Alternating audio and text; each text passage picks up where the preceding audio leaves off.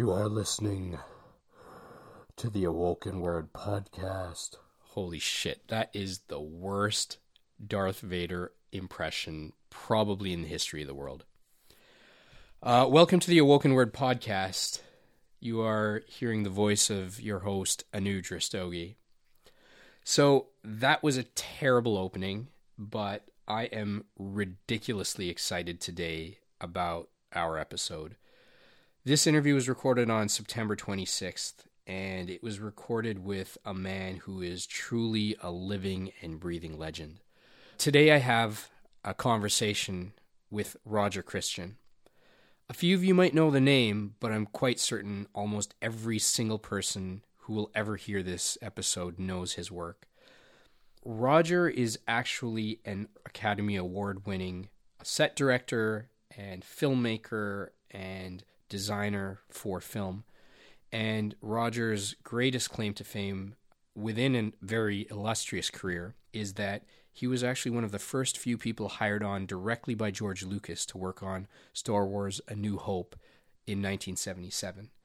And Roger is actually the man who created and designed and built the first few lightsabers, R2-D2, C-3PO, the entire cockpit and innards of the Millennium Falcon, and countless other pieces of the Star Wars universe.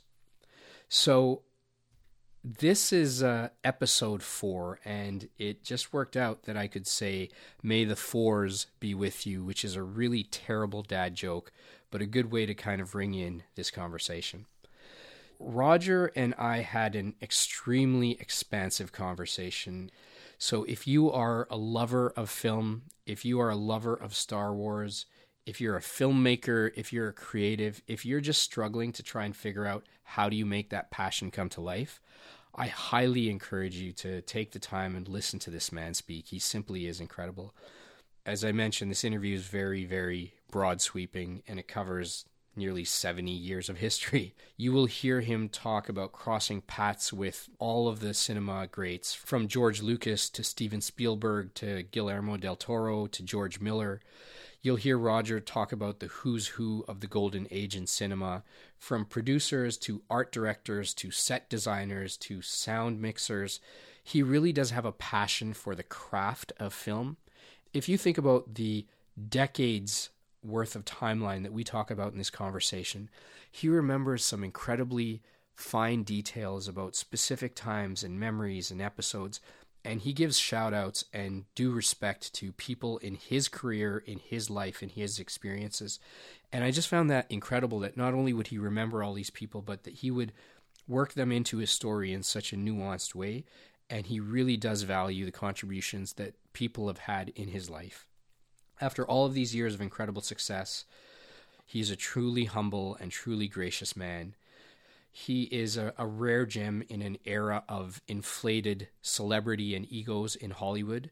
He is just a down-to-earth guy that wants to create good films and loves storytelling.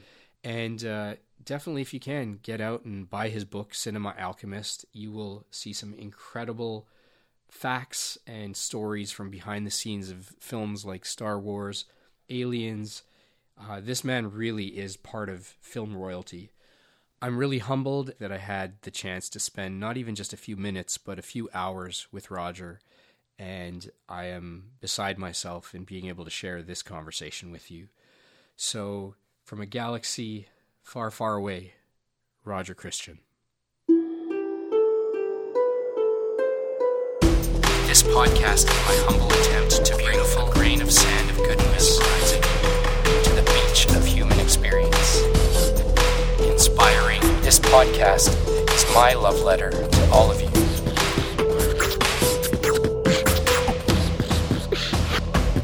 The Awoken Word podcast. So we are live here with Roger Christian. Roger, thank you for coming by. Very pleased to be here. I like doing podcasts. So, Roger, where do we begin? You're a filmmaker, you're a legendary Oscar-winning set designer, a director, an author, a father. For the people who very obviously will know your work, but may not know the man behind the work. Tell us a little bit about yourself. Yeah, it's kind of half on purpose that I've kept that way, because I like to live an ordinary life, not a celebrity life. And I from a young age, I never saw any value in that. And it restricts you from a lot. So, coming through from difficult childhood, I grew up in right at the end of the Second World War. I didn't see my father for a couple of years. He was away in Java. And at 6 months old, the front of our house was blown in by a flaming bomb. Wow. And they thought I was dead. I was covered in red, and it was in fact a ketchup bottle had exploded. You were destined for film then. I think probably. I never thought of that, but it's true. Okay. And I grew up at that time with images of hundreds of men all going into bullets and dying, and it just never made sense to me, any of this stuff. There's always a dilemma, and no one can answer this dilemma where your culture and your humanity are being attacked like it was then. Do you get up and try to fight it? So, as I was growing up, when I got to 17 and 18, there were 2 times when we were threatened that we were going to have to go in the army. It was going to be a commission, and I'd already worked out how I would escape. I wasn't going to do it. And it was just not for me. But growing up at that time, I had kind of a renaissance happened with this grey world that I grew up in, and my escape was King Arthur and Ivanhoe and incredible books that I used to read, Faraway Tree, all sorts of stuff that was firing my imagination.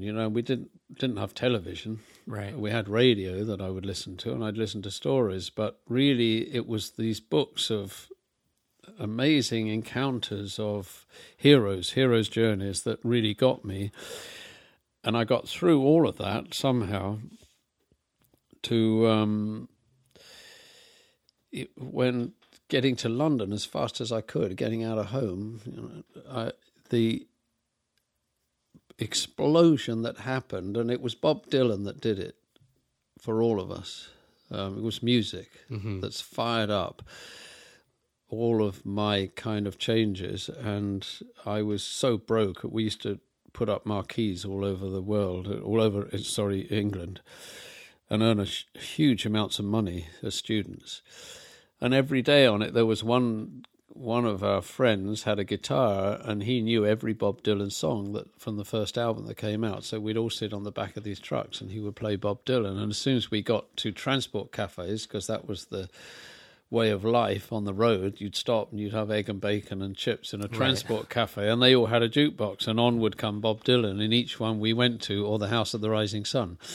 Wow. And that fueled us, really. To get through, and I just, with a father giving me orders to be a doctor, an architect, or a priest, and I was having none of it. And I used to go to Saturday morning cinema, and I didn't know what I wanted to do, couldn't get a grasp on it. Again, there was no mentorship, nothing. I was in a very small part of Reading, which is a community. It's the capital of Berkshire, without a theatre. We had a private theatre, and I belonged to that. I acted 3 times and thought, this isn't for me. And I went behind the scenes, and I thought, this is for me. Right. That kind of fueled it. And funnily enough, I just found it, going through storage, I just found a leaflet where I'd produced and directed in the church. I must have been about 12, the Christian Story for Easter, which we'd done in the church. So right. I didn't know what I was doing. But I was, during the putting up marquees, one day we were in a place called Black Park putting them up, and there was a prison camp, like a concentration camp in the woods, and we thought, what in the hell is this? And I got over there at lunchtime and asked the guys, what is going on? And they said, well, it's a film set. And I said, well, it looks so real. And they said, yeah, we have a tramp, a homeless guy comes through every lunchtime and gives us some food. He thinks we're prisoners. And I said, what's this for? And they said, it's for Pinewood Studios. It's right through the woods there. It's a set for a film. That was it. I was under the fence. I couldn't get into Pinewood. We found a hole under the fence, one of my mates and I, and for some reason the stage doors were open and they were filming Bond, the first Bond, in the stage. And something like, Destiny Strikes, there's an arrow. That was it that day. The smell and what was going on. And I thought, what is this? I've got to be part of this. And I went to the prop room and there was no one there. And I was picking up the gold bars and realizing they were plaster. They were all fake, but this was real, everything. So I thought, right, how do I do this? And then agonies of endless writing letters to film studios in England, anyone, because I knew nobody.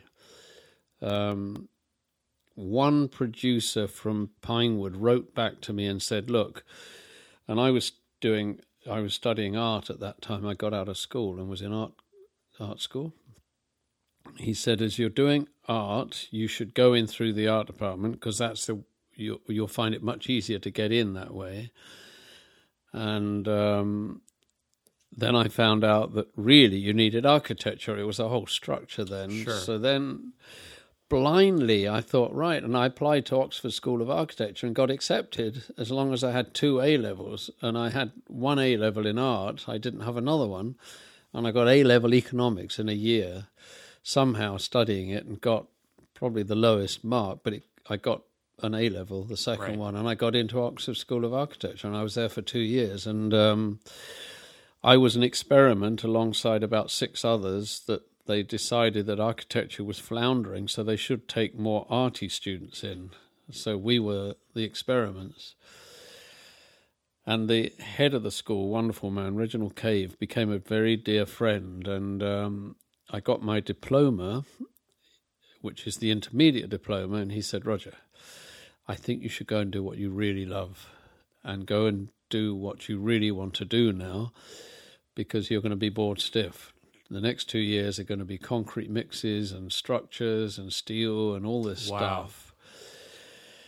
And it was a huge decision for me because finally my father was, okay, he's going to be an architect. And I walked away. I had no money. There was some certainty finally for him. Yeah. Right. Yeah. I walked away and I got a job in London. I had no money. I found a way on the train whereby the ticket collector would come down halfway through. So I'd start at the front and I'd run to the back. He started at the back and I could avoid paying the fares. And I was unpacking dresses in London and C&A's, his famous old store. And I'd applied. And 2 things. One thing at art school, which is actually important, a mate of mine, he bought, I don't know, for 10 shillings, he bought this huge Mark VII Jaguar. And he and I and 2 girlfriends went to London to see movies. And we went to see Dr. Zhivago and A Man and a Woman. So I'd had, when I was young, I'd had an out-of-body experience. I'd gone out the window and I pulled myself back. It was like a strange thing that happened to me. How old were you then? I must have been about 7 or 8. Okay. We had crystal radios where you had a crystal with a hair and you could twiddle the hair and you could get a bit of music. Wow. And it was during that happened, and I didn't think any more about it. I was in this cinema. It's the top cinema in Leicester Square with these beautiful velvet seats. And this film, I went out of my body. I went up into the cinema. The music and this film just blew me away. And then we went to see A Man and a Woman, Claude Lelouch, and he made this film. It was a jazz soundtrack, and it was Louis Trantillon in south of France driving in a Mustang all the way to Paris with a woman. And it was new cinema. He used to do commercials, and it's amazingly visual and everything. We had huge rows outside, people saying, oh, this is commercials, oh, it's rubbish. And I'm going, no, it's not, it's a new art form. It kind of started my career. But that did it. That was it. I didn't care. I was going into this industry. And I sold my car. I was so broke. I had to hitch thumb a lift home. The guy who picked me up was an architect who took me under his wing, took me all the way home and said, look, one of my architects in my business worked on Cleopatra because it was so big, this film, they were pulling in anyone they could find. This is some other level of serendipity. Yeah. That the one guy that decides to give you a lift. Yeah. Wow. Okay. This is, it's like a painting, dot painting that fills in. And he said, call me in 3 days. I called him. He said, he's arranged an interview for you at Elstree Studios with this man called Charlie Bishop. And I drove in this, I think I borrowed a car from somebody. I drove there, went in. Charlie was there. Wonderful human being, I have to say. And Charlie looked at all my folder of work. By then I got architecture and I got art school and all this stuff. And he said, well, I'm just finishing Department S. It's a huge TV series. He said, I can't take you on. I would do. Right. And if I do another series, I will take you on. I can't now, but I'll introduce. And he said, I'm making a call now. I'll come back in a minute. And he made a call to Shepperton and said, I've arranged an appointment for you. Then talking to Charlie, it came out he was on Dr. Zhivago. He was the art director responsible for this amazing ice palace, that whole sequence. Mm-hmm. It was so big, they put him in charge. The man he sent me to see was John Box, who designed Dr. Zhivago, Lawrence of Arabia, one of the best designers ever. I go to see... Were you pinching yourself at this point, thinking, how did I end up here? I was so determined. I didn't even think. I just thought, I got to get a job. I was so broke. And I was with a girlfriend and going through hell, the whole thing.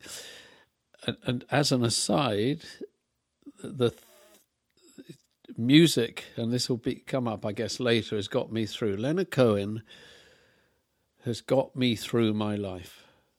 Every album he brought out exactly echoed where I was at the time and his words and everything. So his first album, I played till I wore out my LP at that time.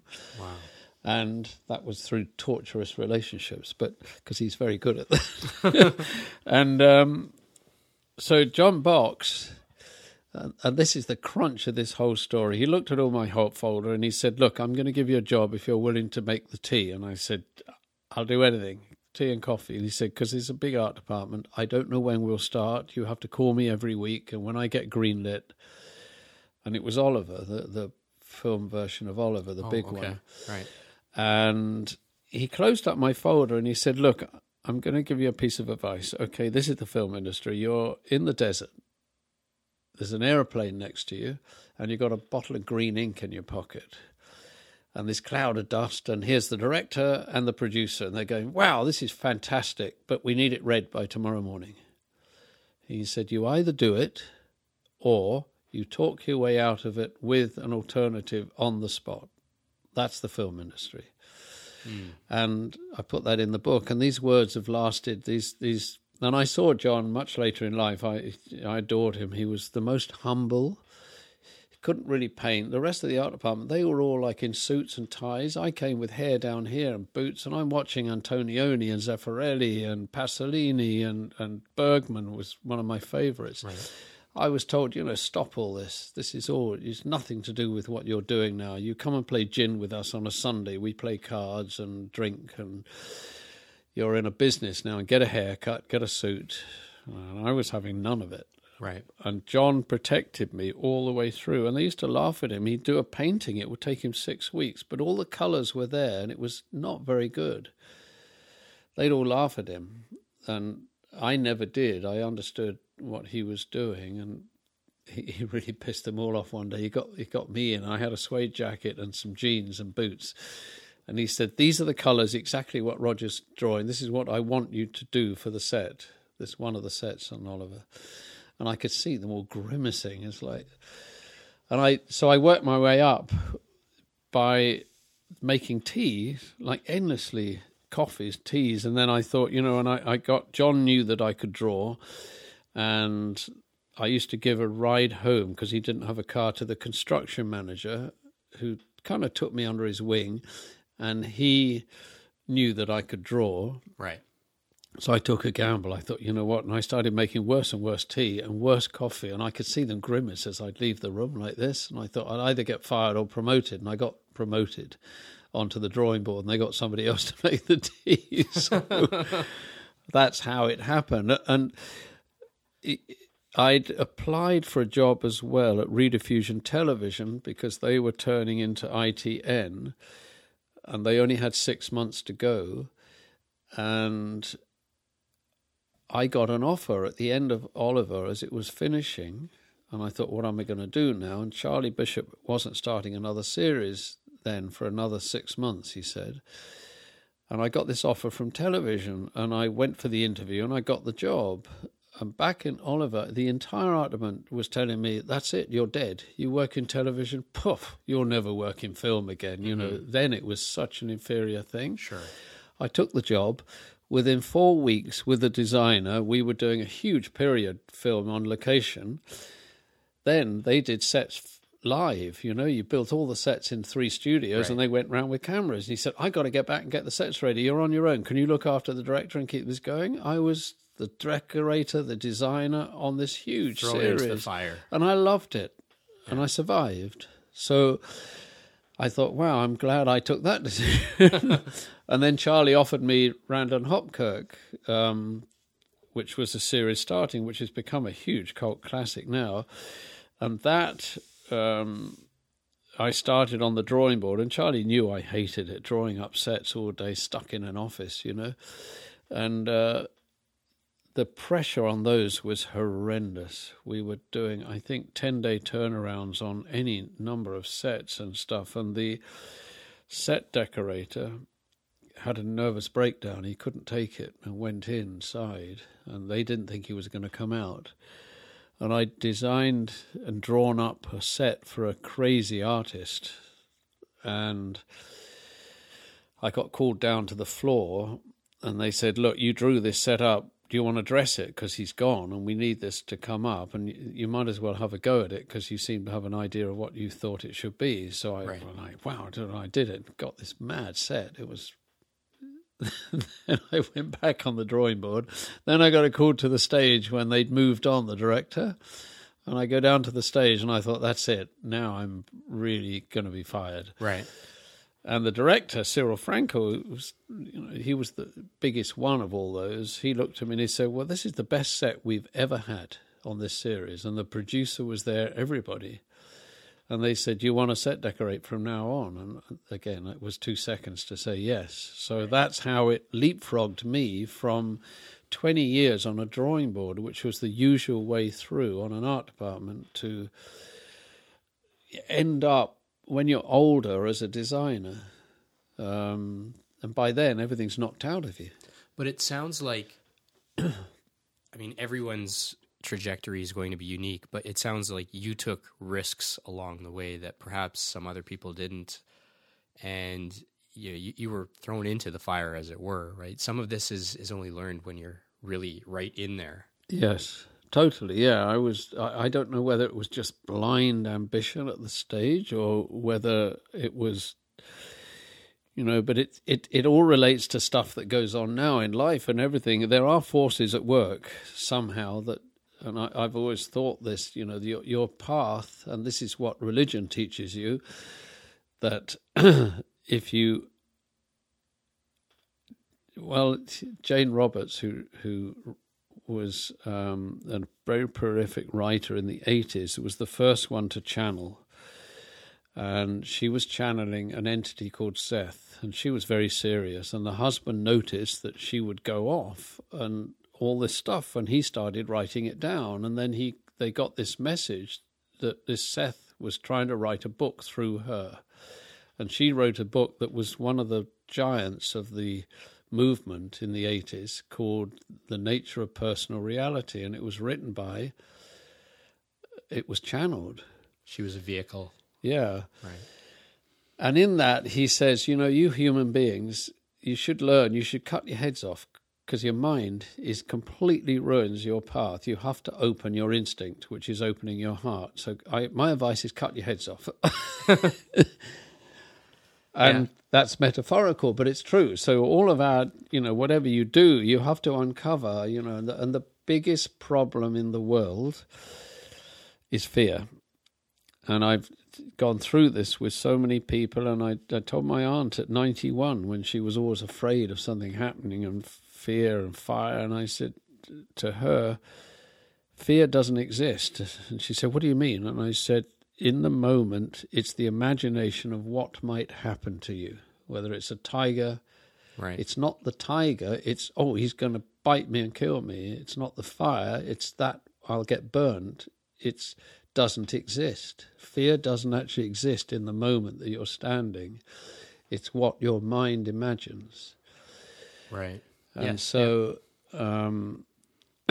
you have to try to get rid of fear, and then you can kind of go on a path of trying to do things, and also, it took me even to now to realize there is no failure. Whatever you do, whatever happens, it's a learning curve if you approach it that way.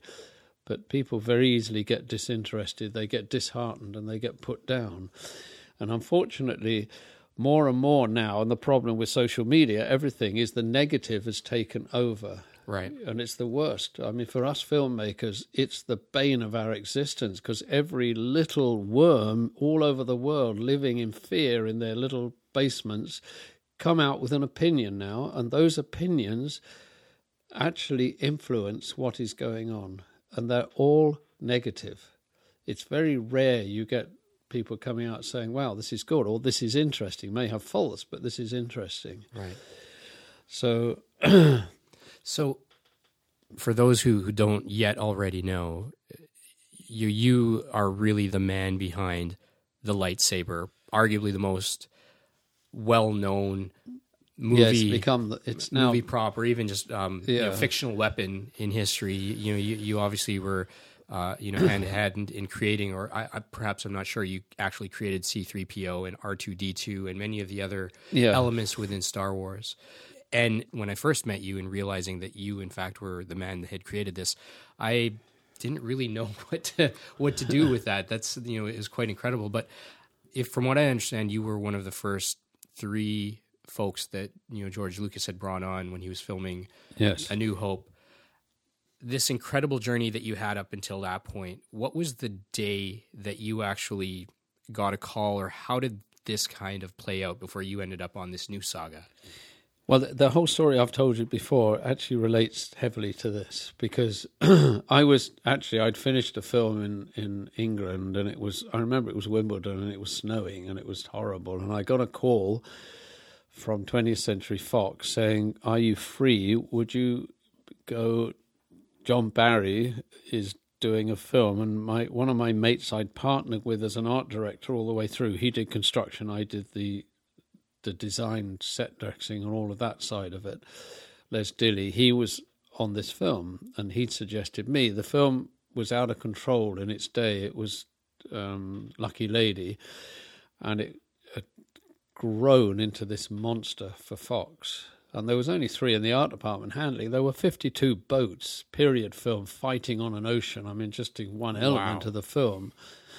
And so I got a call and said, would you be prepared to get on a plane to Mexico? Whoa. And I didn't immediately jump out of my chair, because then they'd got, you have to do a negotiation for your salary. So I said, yeah, where is it? And they say, Weymouth. Yeah, you'll never have heard of it. And I said, no, I've been to Weymouth. So I got a cheap ticket once with a mate of mine, and we went to America on a 21-day ticket that we got for £70, and we could go anywhere. And we ended up in San Diego. We went down on a bus down to Mexico, and we ended up in Weymouth, staying on a beach for 3 days. And so I said, no, I've been there, which flummoxed him. But anyway, I said, sure. So I was on a plane 3 days later reading this script, Lucky Lady, and it was one of the best scripts I've ever read. It was phenomenal. Gloria and Willard Huyck wrote it. They were friends of Lucas's. They helped him develop some of the characters in Star Wars without credit. And so I arrived, and I was immediately put dressing with John. And John, like John Box, John Barry was like, I don't know, hugely influential in my life, and just the most wonderful man and talented, my goodness. So we got stuck in. Parallel to this, the studios in America had all lost their audiences, and they'd all decided, let's get a young filmmaker in the studio. So Universal got Spielberg. I think it was one of the others got Coppola. 20th Century Fox decided on George Lucas because he'd made American Graffiti and had made a lot of money. Right. George worked into Alan Ladd with his worst nightmare. Like, I've got this children's fantasy set in space, and space films were dead. There was no box office. Literature was dead. It was, a few of us read it, but not many.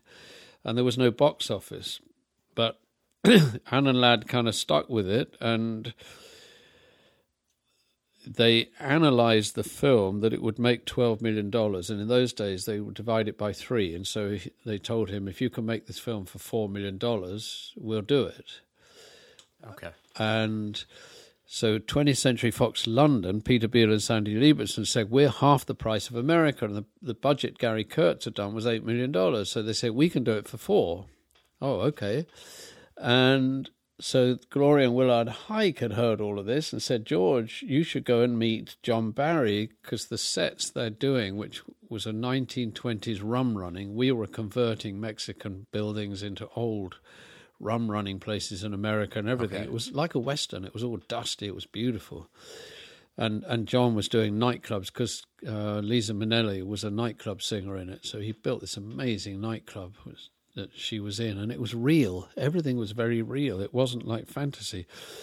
So I'm dressing a salt factory with shoveling salt with my guys, and a car arrived, and out gets George and Gary Kurtz, and they come and look, and he was amazed that this was a set. It wasn't real because it looked so real. And George, it's his way. He got a shovel and he was helping me shovel salt as we were talking. And he said, I'm going to make this science fiction film. And that's when this conversation erupted over, I said, I haven't identified with a science fiction film so far because they don't look real.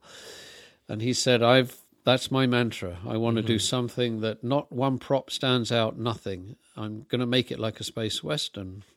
He went, and then we had dinner that night with him, John Barry and I, and Les was away, and the other art director, Norman Reynolds. And then towards the end of Lucky Lady, and I got paratyphoid, 3 of us did. I was dying in hospital. I was on the point of death. I was weighing 8 stone, and determined to get out of this. There was a poster of Scotland on the wall, I don't know why, in this tiny clinic. And I thought, you know what? I'm not going to die in Mexico. This is not where there's some more serendipity here now in this hospital. Wow. Yeah, and there's actually, I'll come to that later, but what this happened, and I just thought, I'm getting out of this, and I did. Got to America, and then John Barry called and said, can we meet in Alice's Restaurant, which is based on Woody Guthrie's song. Okay. And it was very famous. It's gone now. It was on the end of a pier, and they had a very famous drink called a B-52, and it was in honor of Guthrie. He said, let's have lunch there, and we were offered Star Wars. And he said, you've just got to be back on August the 13th if you're going to stay here. And I said, yeah, because the Rolling Stones are playing, I'm going. Sure, yeah. And a few things in LA. And by then it was like fantasy land for us to be in LA. I mean, it was just like, the music was just incredible, everything going on. So we turned up. Les, myself, John Barry, the production coordinator, Robert Watts, and that was it, and George and Gary. So they hired a tiny studio. Fox hadn't greenlit this film. They weren't giving the go-ahead. They wanted the budget down that Gary was doing. Okay. We spent 4 months in a tiny studio, just the 5 of us. And I read the script and thought, how much money have we got? And it was like, I think I had $200,000.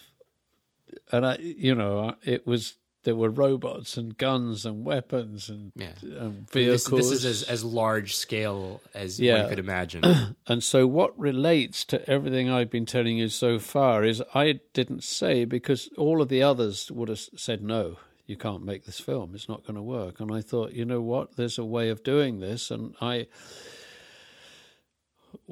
we realized that the storytellers, and he took it from Kurosawa, who was my mentor, George's mentor, Coppola's mentor. At that time in history and film, any filmmaker you asked, Kurosawa was their mentor. I studied him, I watched him and everything. And the two robots are from Forbidden Fortress. They're the two squabbling peasants. And they are the storytellers. They're minor characters. So George converted them to robots. They're squabbling two characters, but they're the storytellers. And we realized C-3PO could be made because they did it in Metropolis, and we thought we can do it better than that. Sure. R2-D2, whatever the special effects guy was promising, we knew radio control was really primitive. It didn't work very well, so we had to build one. So we made they found Kenny Baker, who was 3'8", who was the only one, because there were 6 paintings by Ralph McQuarrie, and he's the unsung hero of Star Wars. There was Star Wars in these paintings, and he's going to be a major part of my documentary, because he's so shy. There's not, you can Google him, you can look, there's not one piece of film on Ralph McQuarrie anywhere, nothing. He was so shy and retiring. Silent hero of sorts. But, so we made a wooden one, and I went off on my own and thought, you know what, if I take real guns, because I could rent them for nothing and stick bits on them, and I made the blaster out of a Sterling, and I made Han Solo's gun, because he said, oh, it's like a Western hero. I didn't tell anyone. I just went and did it.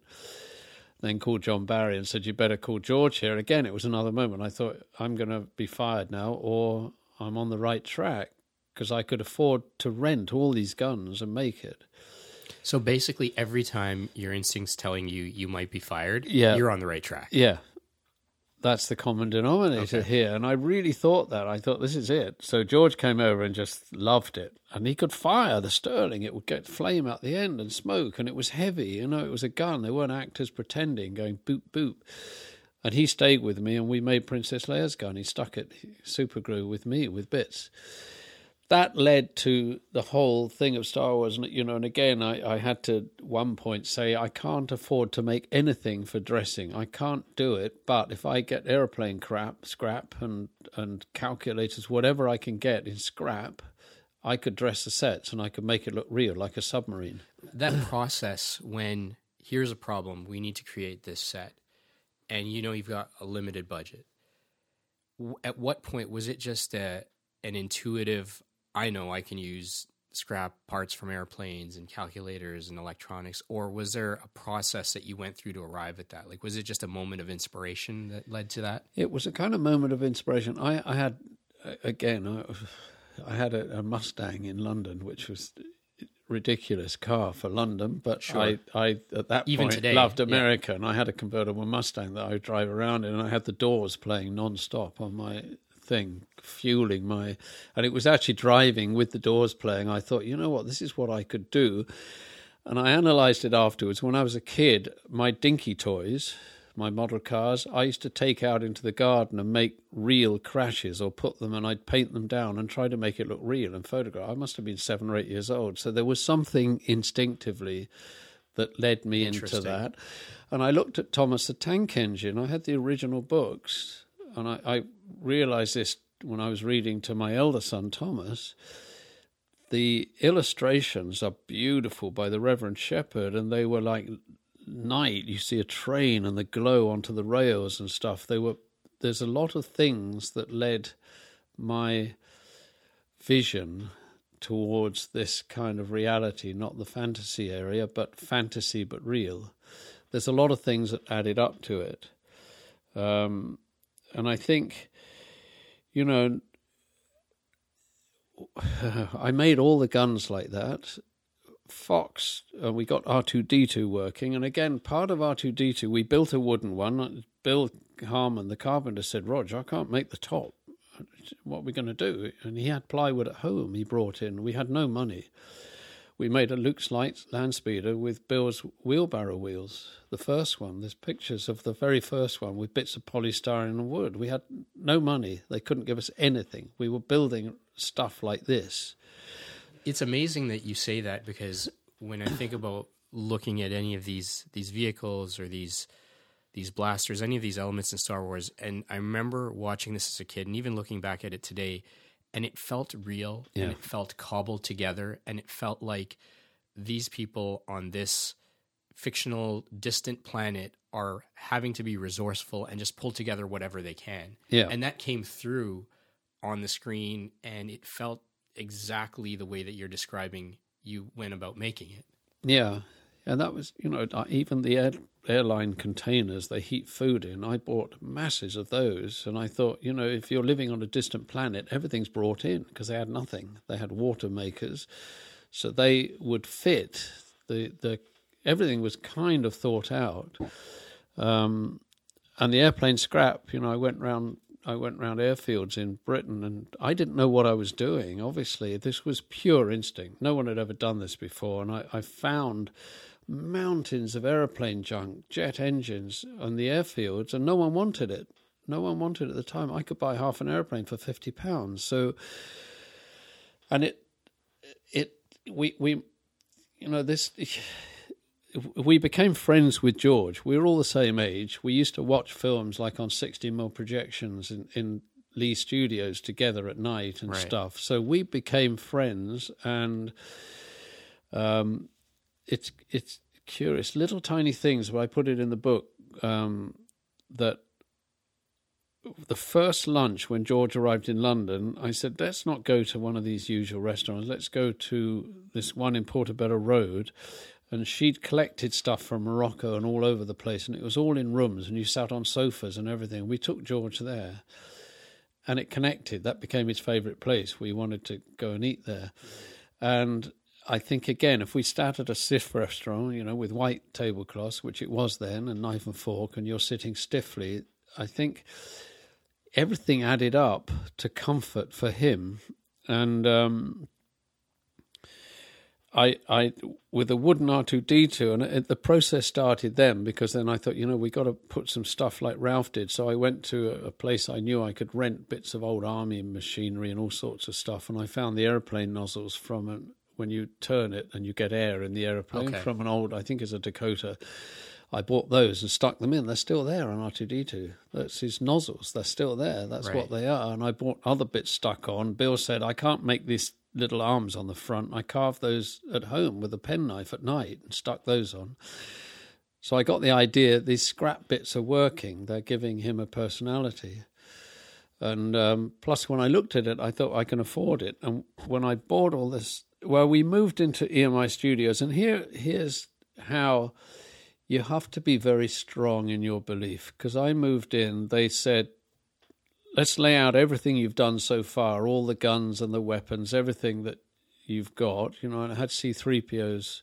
I had Chewbacca's.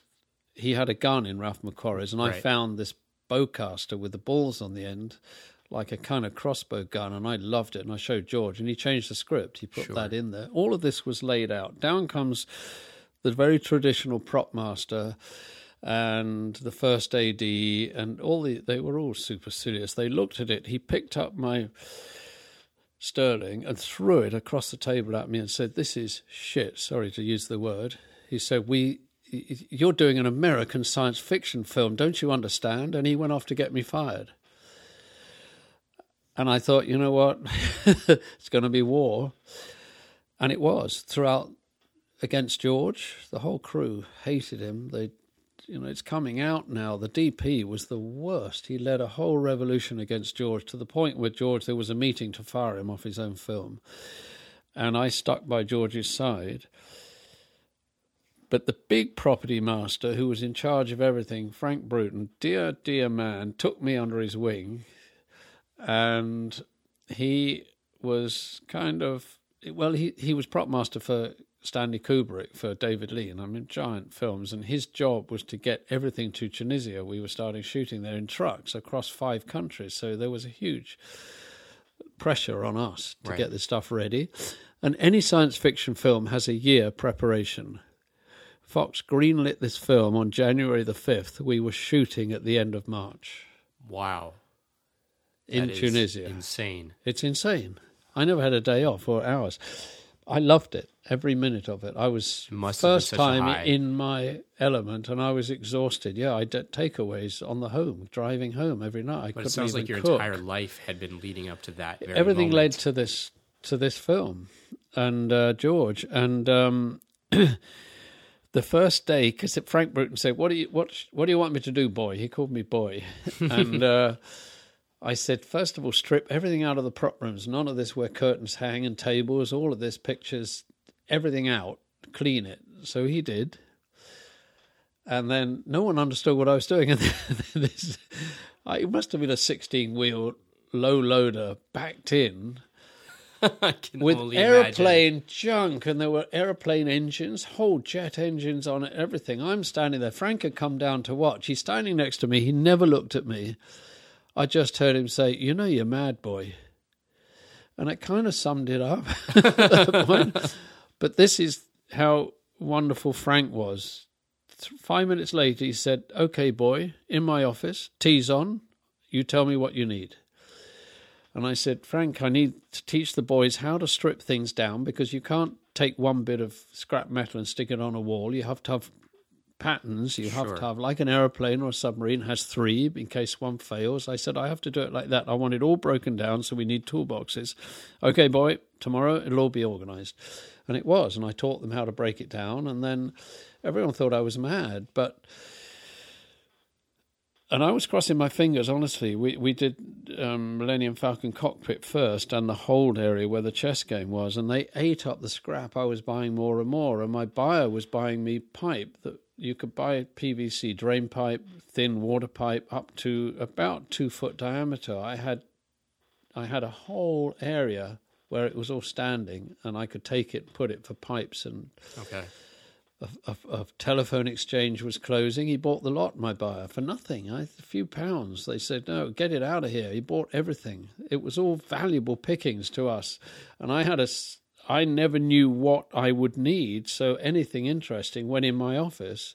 I got so much junk that I had to move to the next office next door.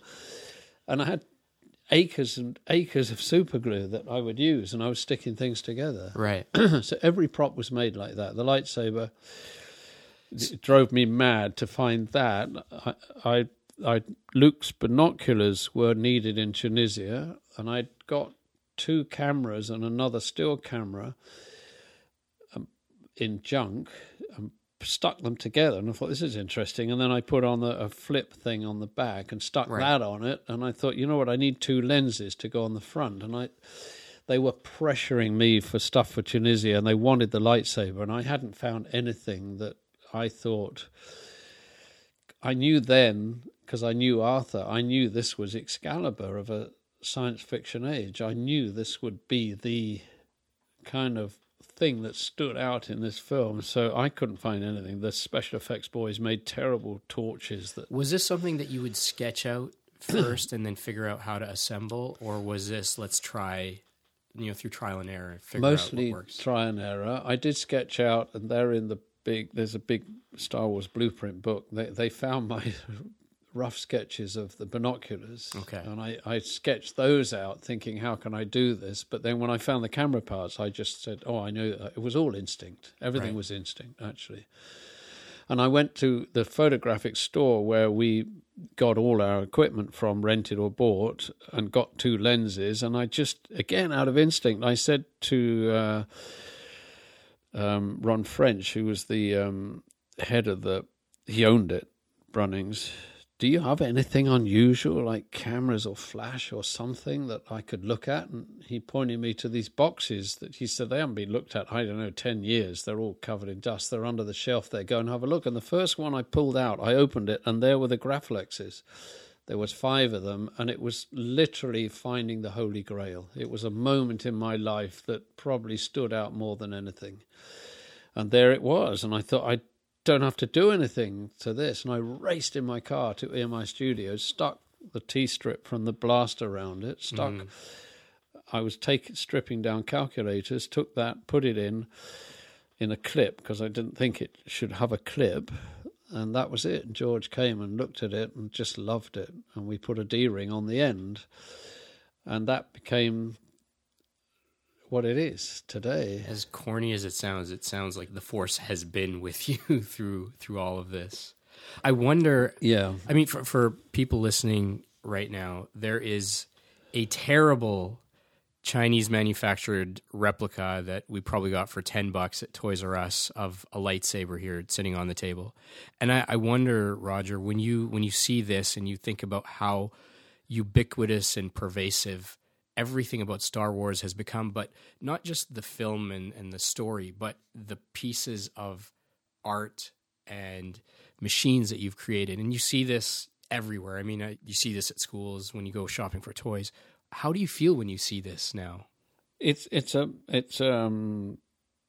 something I think I explained to you. We're in the process of making a documentary called Behind the Force, and a lot of it is my story, because now, Kurosawa was our mentor. Now, every single person I've met, film director, whoever, anyone I asked, do you remember the first time you saw Star Wars? And everybody says it changed my life. And so I thought, you know what, there's a story to be told here that is much bigger than just the film. And also, of course, now it's third generation and going into fourth generation. All they see is these big blockbusters. Well, this started with a group of myself, John Barry, who's died young. So I'm the only one from the beginning to the end who was at the heart of it all and did all this stuff. John Barry, the designer, died on Empire Strikes Back very young. And John Dykstra invented motion control. It didn't exist. Wow. With no money to get this made, and it enabled George to create those early sequences. Ben Burt, and it interests me about Ben, not to say I did this on Star Wars, but why did Ben, when he was chosen to do sound, not get his keyboard out and start doing spacey sounds? No, he went off and recorded pigs and bears and animals and played them backwards, and he started making organic sounds for the first time. And the big hero, as I said, is Ralph McQuarrie, who George hired right when he was writing the script, and who illustrated for George what was in his mind. And there's incredible stories. A friend of mine inherited his legacy. Ralph taught him to paint, and he's now does the cards if they need them in Ralph's style. He has his paintbrushes in his Photoshop. And so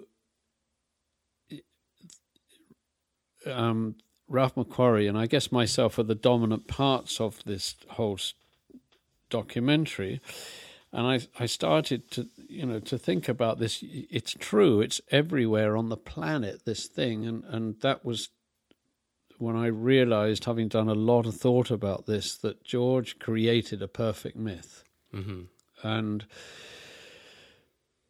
for the cinema age, which is the age we're living in now, and you look at the myths of the past, and they don't quite work. A lot of them, they're not solid stories. And George had Joseph Campbell, the great mythologist, the only one really who's ever spent his life studying myth and legend, and his book Hero with 1,000 Faces. So he mentored George Lucas through. Mm-hmm.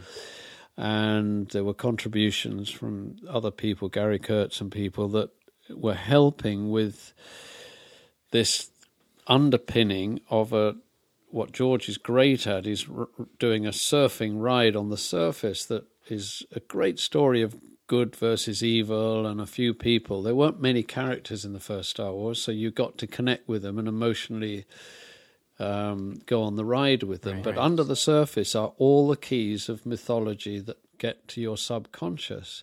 Yeah, this is something that we were talking about earlier, and I think you and I have had very brief chats at points about this, but this idea of myth, this idea of story, and there's some things that you've said that really, I think, struck a chord, because in many ways Star Wars is a true myth, but it's also a modern myth. And modern not just in the sense that it's set in space and it uses blasters and lasers, but modern in that it's very humanist in some ways, despite the fact there's all these aliens in the mix.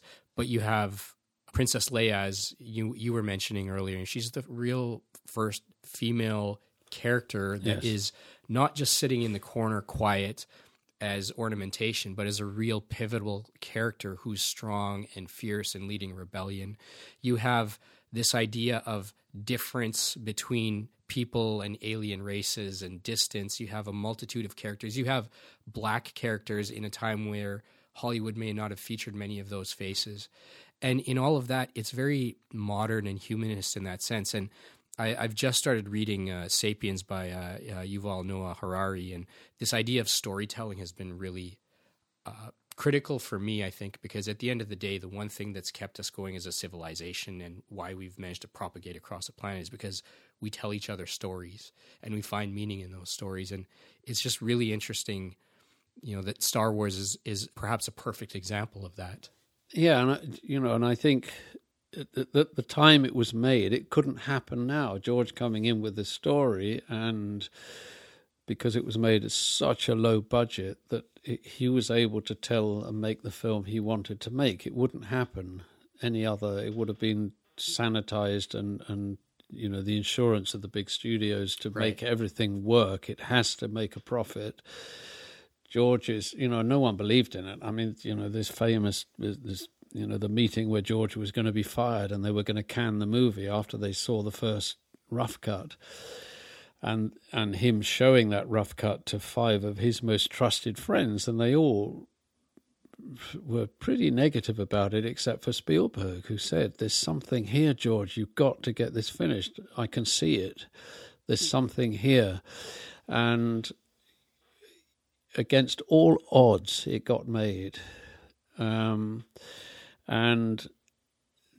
myth and storytelling are the most fundamental things for human beings because there are keys. And as you said, when you look at Luke Skywalker, he was brought up by his uncle and aunt. He didn't have a mother and father, and that relates to people. There's the father in Darth Vader. This is coming about, this evil kind of the fight, which is Oedipal and stuff, whereby he chose to go the bad side and Luke chose to say the good side. This is the dilemma that faces every single human being. Am I going to grow up as a righteous and do the right thing, or do I turn the other way? Right.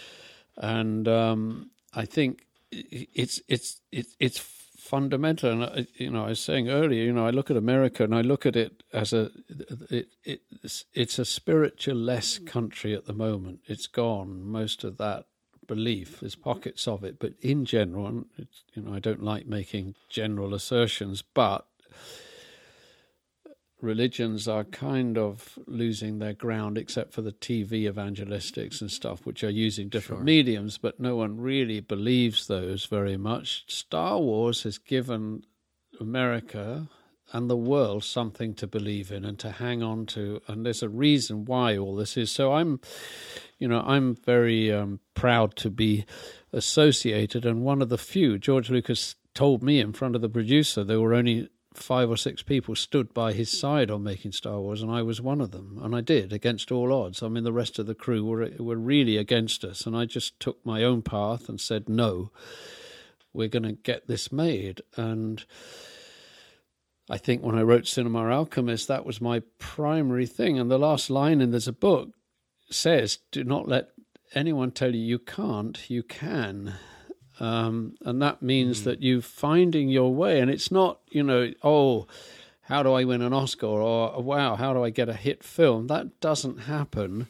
Right. It doesn't matter if your passion is accounting and you want to be an accountant, follow it and do it. Follow whatever it is. It doesn't matter, It's all, we're all struggling and surviving. But one day when I was working in America, I was making my first film and going through hell with a producer, and we were shooting in a hospital, and I went in and thanked the nurse in charge, and I said, really, you're doing the real work here, and I apologize for the disturbance. She said, Roger, what you're doing is equally important. You give hope, you give 2 hours in a cinema to people. It's a huge, huge thing in their lives. So don't ever discount that. And that, again, was a kind of lesson to me. I thought, yes, this is true. So what's got lost is writing. Hollywood doesn't encourage writing. It encourages the process whereby there will be 3 or 10 writers to get something working in a formula to make money. The assembly line. Assembly line, and it's okay. You know, we all love these huge blockbusters, and they come out, and you go to the cinema and you get blasted by sound and vision and all of this stuff. But you come out and you wait for the next one.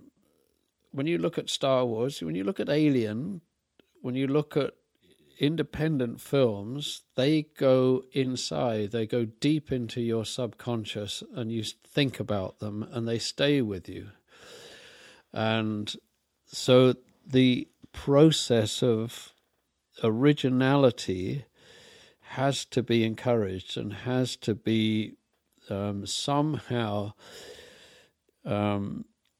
and it gets through. There are, there's independent films come out of Britain and Japan and China and stuff, and they get made, right. And they're usually the ones, like Guy Ritchie. Everyone looks at him as this big famous filmmaker, but his little film was made for $1 million, Lock, Stock and Two Smoking Barrels, right. And he said, I hardly knew what I was doing when I was making it. That's what made it. It's RoboCop. You look at all of these, Terminator, they're all little low-budget independent films that started and became into the public consciousness. This is a running critique of Hollywood today, that it is just mass manufacturing through the studio system a bunch of established franchises, old franchises. Let's reboot the 70s, the 80s. Let's reboot Spider-Man 5,000 times. And it feels like, although the cream of the crop in terms of creative talent is available and money is not an issue, yet is so bone dry in inspiration and originality and creating new stories that are relevant today.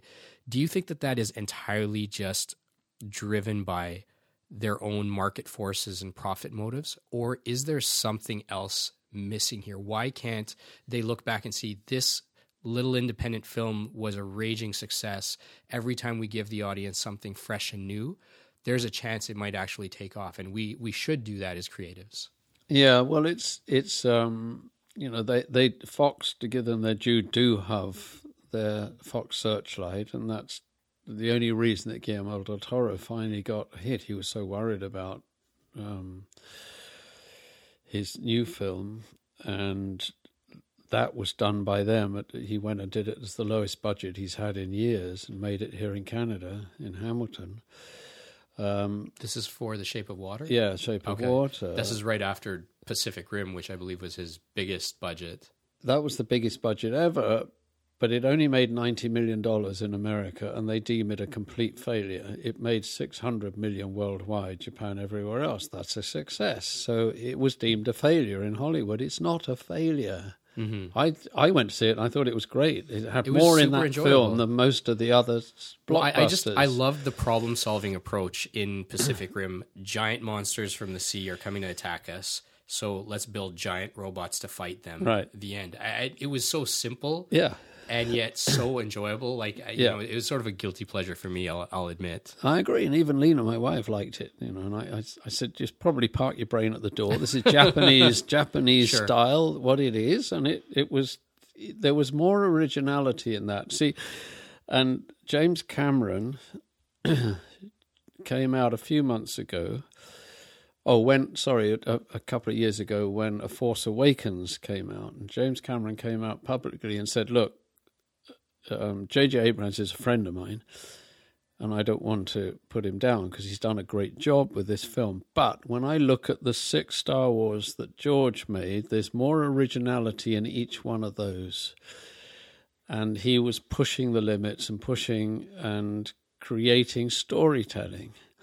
And I think that's true. And George only got away with that because he financed every single film himself. He never went to a studio. Everything. He took a risk. And when we were doing Phantom Menace, I talked to Rick and George about it. when I was directing Second Unit, and they said, we think we'll be okay. We can cover our costs. George has put up $110 million of his own money to make this film. He didn't go to the studios. Mm-hmm. And we don't know. We don't know if this is going to work or not. And so that was a unique situation that has existed within the Hollywood system, if you like. And I guess George isn't Hollywood because he still lives in San Francisco and he kept out of it. Right.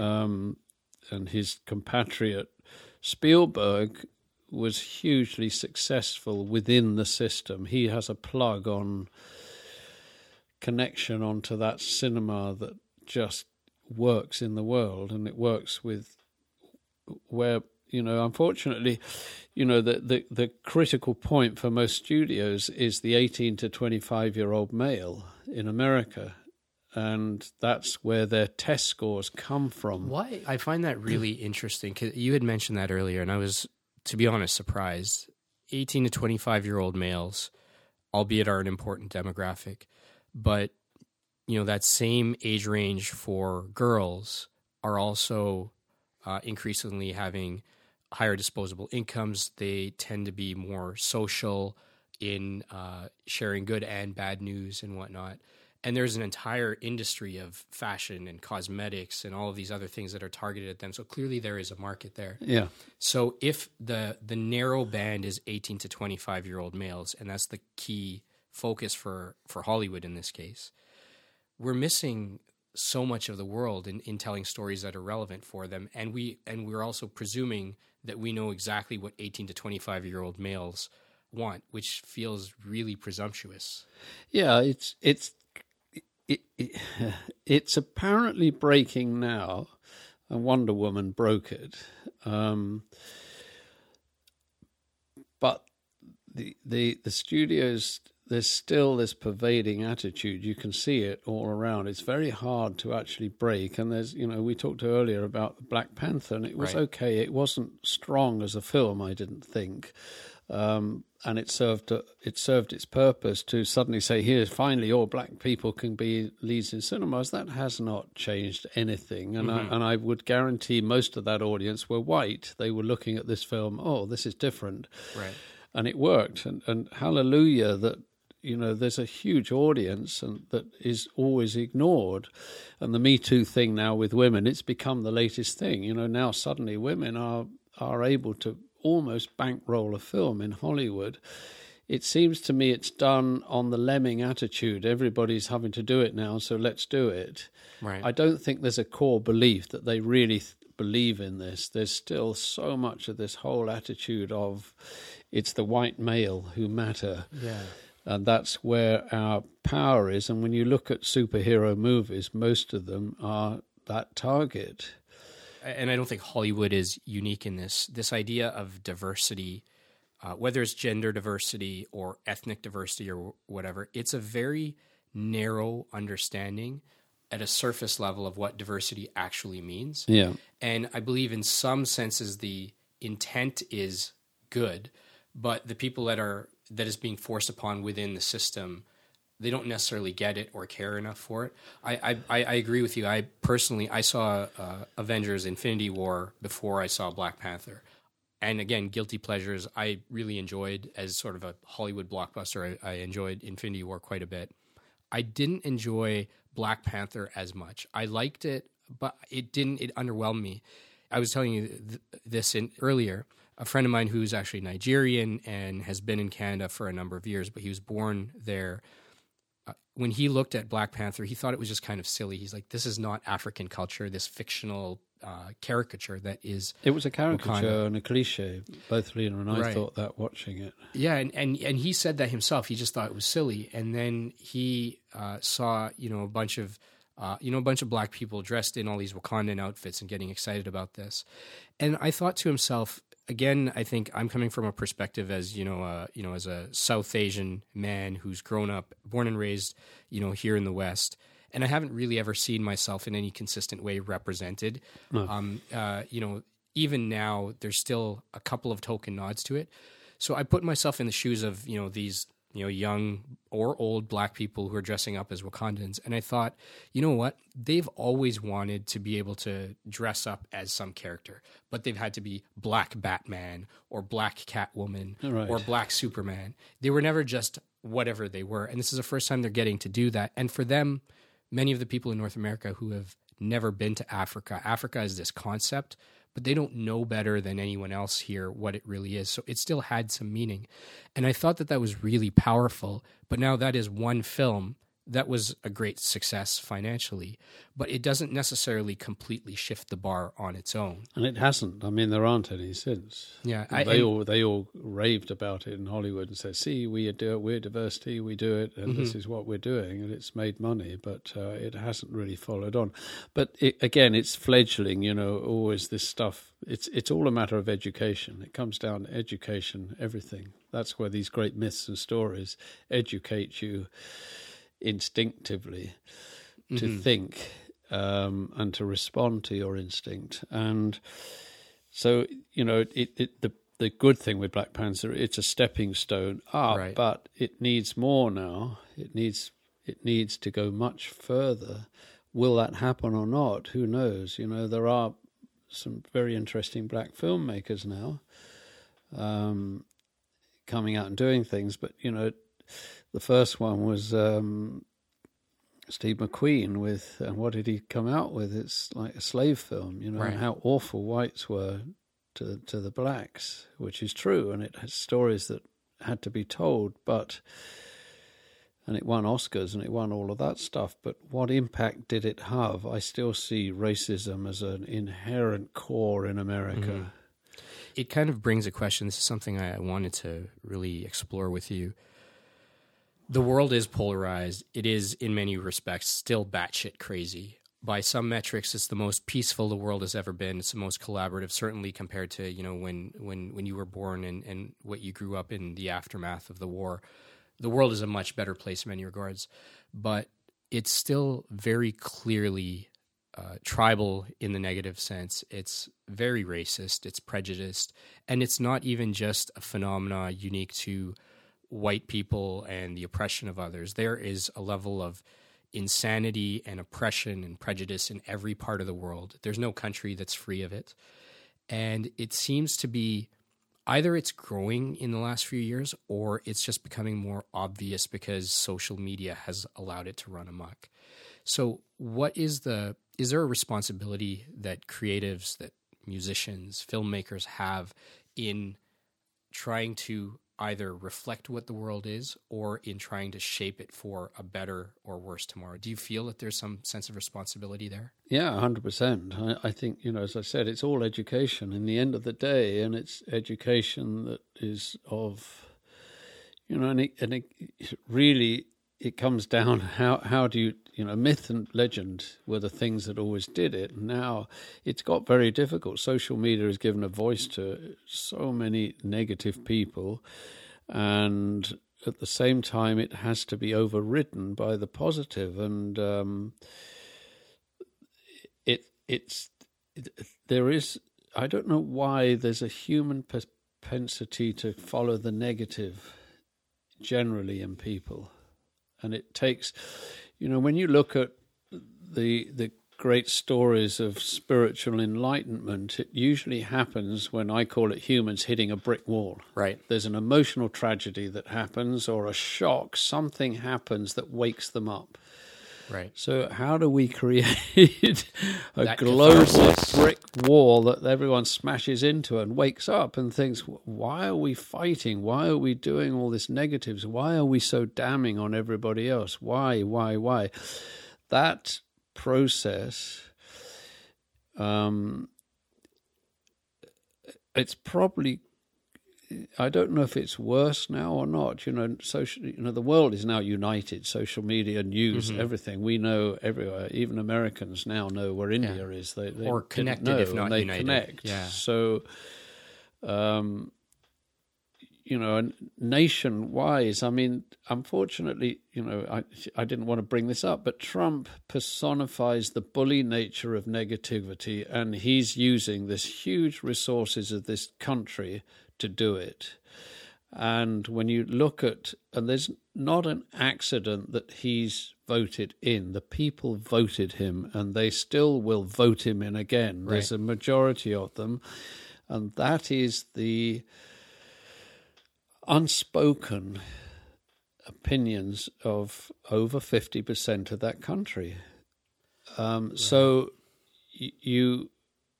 you know, he's mouthing what people really think, and it's very dangerous. Well, I'm not a conspiracy theorist by any means, and I don't believe that there is a room somewhere on an island in the South Pacific where a bunch of evil geniuses are, plotting out domination of the world. No.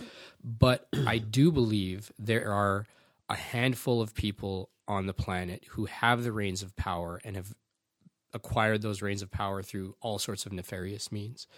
And the reason that we have someone like Trump, and I think Trump is just a puppet in all of this. He is one character, but without a supporting cast behind him, behind the scenes, he wouldn't be where he is today. Yeah. And it goes the same for the way that Brexit took place. It goes even the rise of nationalism in India, which I find just bizarre. Yes. Or parts of Western Europe.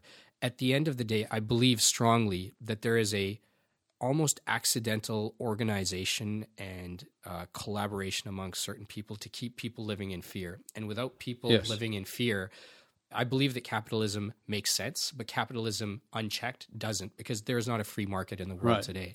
And when you need to create a market by creating fear or uncertainty, and this becomes the reason that we can boost our defense budget, or becomes the reason to sell makeup or this particular fashion accessory to a young, impressionable girl, you're essentially creating a negative delta between that person's sense of self and what they believe they should be. And in doing that, in closing that gap is where the money is spent. And I believe that you need to keep a population dumb, uninformed, distracted. And that isn't by accident. The defunding of public education, the stripping away of many of the social welfare and mechanisms in Britain since the Thatcher years, all of this is very much, I think, it's a deliberate attempt at keeping people dumb and distracted. Yeah. And when they're dumb and distracted, they don't know how to vote. Even if they do go out and vote at all, they don't know how to act in their own self-interest or their best interest, because they don't know what the interest is. Yeah.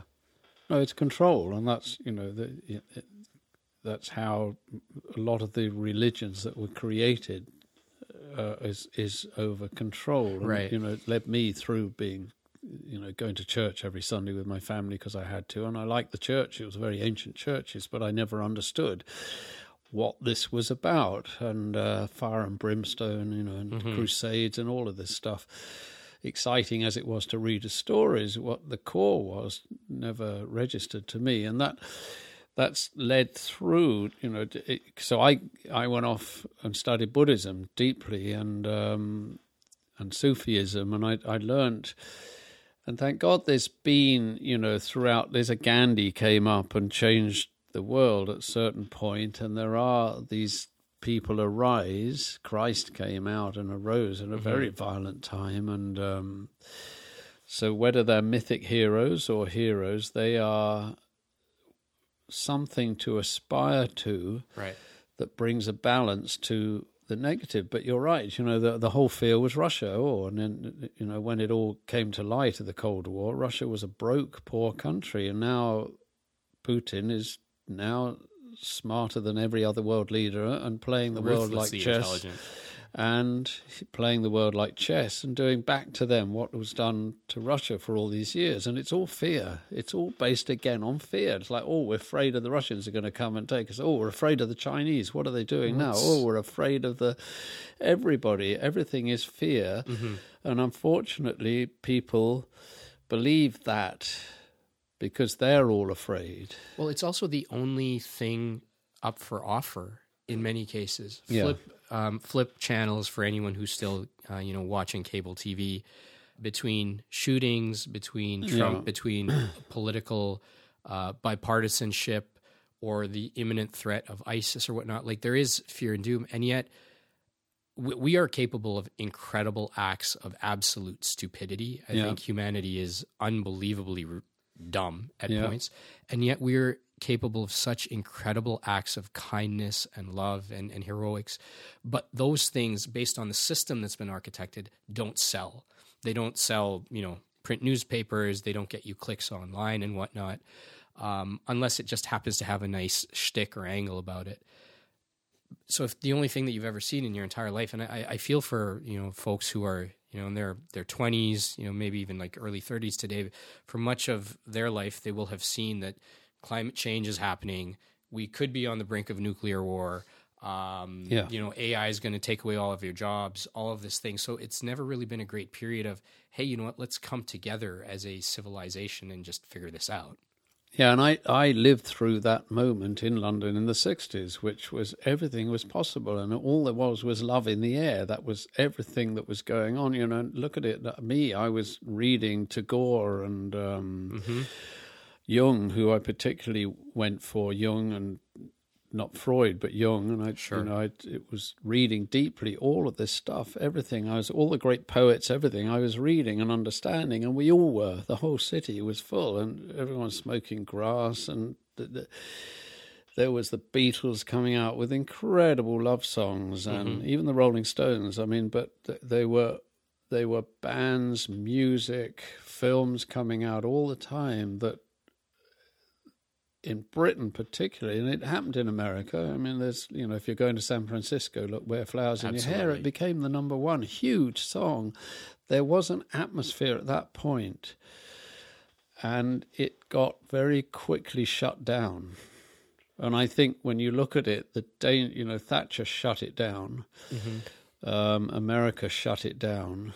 It was too dangerous because people were thinking, and they were free, and they were thinking. Control people who think. No, and it's never come back.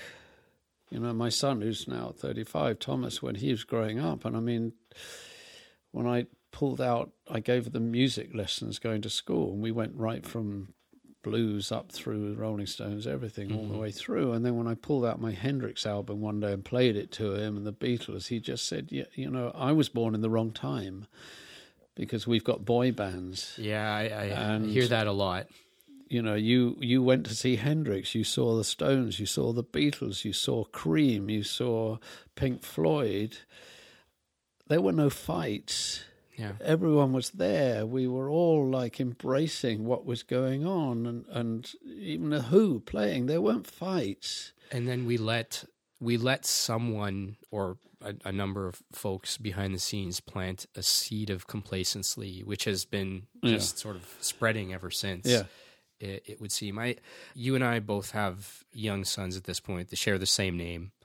I'm curious to know, now you're sort of second wave as a father, having both grown children and a young son, raising them at two different times, and also when you look out at the world 20, 30 years from now, how do you think this plays out, and what can we do about it?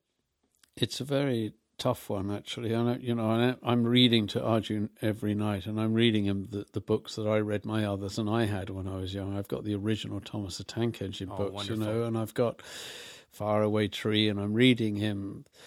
I'm reading him stories that are kind of, they all have the right kind of thing behind them at a young age, but at the same time, as I don't watch television. I'm watching Paw Patrol, and I'm watching Ninjas, and I'm watching. I can never get that damn Paw Patrol theme out of my head. I need an exorcism. If you've got a secret, please let me know. No, I can't. But I watch it, and it's okay. They're pups helping people, and they do good, so I don't mind it. They've hit a nerve with children, which is good. It's because a lot of the other stuff is just violence. So where does that change, actually? That's an interesting point I'm only realizing now. For some period of time, we still teach children about being kind, saying your pleases and thank yous. The world is one. Let's explore it. And then it feels like there's this period of age where if you were to watch, television programming or literature or whatnot, things start to get a little bit darker. Why do you think that is? Like, why can't we be sharing the same message, albeit not through an adult Paw Patrol, but why can't we be sharing that same message for grown-ups? Yeah, no, I agree. And I guess it's peer pressure, people, constantly, and it's hard. It's rare you find friends you can actually talk to, and I don't, and most of the people at school and things, I talk to them, but I can't share what I feel. And there's and I look at them here, and the obsession is going to the ball games here, or all of that, drinking beers and going there, and that's all they talk about, most of the people. Distracted. And I'm just quiet in the corner, right. And it's a kind of excuse for getting through without having to think much. And they all follow, and they go to the blockbusters, and then they all talk about how great it was or how terrible it was. You rarely get people giving an opinion, saying, well, that was not very interesting, that one, but I understand why it's making a lot of money. No, it's all, I can only relate the story. My manager in Hollywood, I would argue with him about this, and I was in the cinemas and watched the first trailer ever for Lord of the Rings, and I came out and said, wow, you wait and see, this is amazing what I saw. Oh, we know, all of us, that's going to bankrupt the two studios. No one's going to see people on horses. You don't understand. They're going to go bust. Everyone I talked to said the same. The day after it broke and was a hit, have you seen Lord of the Rings? It's fantastic. Oh, my God, right, you've got to see this they'll film. change their tune like that. So again, it comes down to this whole thing, and I'm blessed. I had some form of, and there's another side to my story, because I was growing up with a father who really was never unkind, but he never spoke to us. And through his own education, he was blocked completely emotionally. And my mother was completely blocked emotionally. And there was locked doors in the house. And when you have children, particularly when Thomas was born, you get so tired in the first few months. And what comes out is not what you were told and not what you had read. It's what you absorb from the parents. And I noticed my father's voice was coming out, and I said, you know what? I'm not going to do this. I took a conscious effort, and destiny, whatever. I remember I was so blocked off, and I got hemorrhoids so badly I wouldn't deal with it, and they were so bad. I finally went to the doctor, and he said, next week you're having these operated. This is really bad. And I walked home and thought, no, they'll just come back. This isn't the way. It was literally walking home from the doctors. And when my daughter was born, I'd found the French doctor who did the water birthing, and she was born like that. Right. And because of that, there was a healer who gave baby massages, which was very unusual in Britain. Incredibly unusual. Sure. A crew of 6, they would massage the babies. My wife actually then said, why don't you go and see Stephen? And I did. Stephen was a frustrated musician who wanted to be a pop star, but he had this gift. He'd studied with the Indians. I walked into his place, and there was beautiful music playing and incense and everything, and he said, what is it? And I told him, and he said, let's go to the mirror. And he said, look at your mouth. It's like an arsehole. See how tight it is? And he said, no, I want you to smile. And I smiled, and he said, that's the goal. And then he put me through a healing session, and I walked out of there and I floated. I thought, wow, this is it. And it lasted 10 minutes. And I thought, okay, I've got to go deeper. So I studied with him a long time, and I found healers and things that changed my life. And I had people come into my life who were immensely powerful. And I had at one point, I'd actually kind of fallen what you call really deeply in love in Mexico, and this woman was killed. And I went through a 9-month grieving, and at that point there was a Canadian, actually, she was a model who got this power. She had bolts of lightning come out of her. She was extraordinary. And she got recognized in the street by an old Russian woman who stopped her and said, you're very powerful, I have to train you. And she trained her. And she was kind of healing people, not knowing what she was doing. And do you know Carlos Castaneda? No.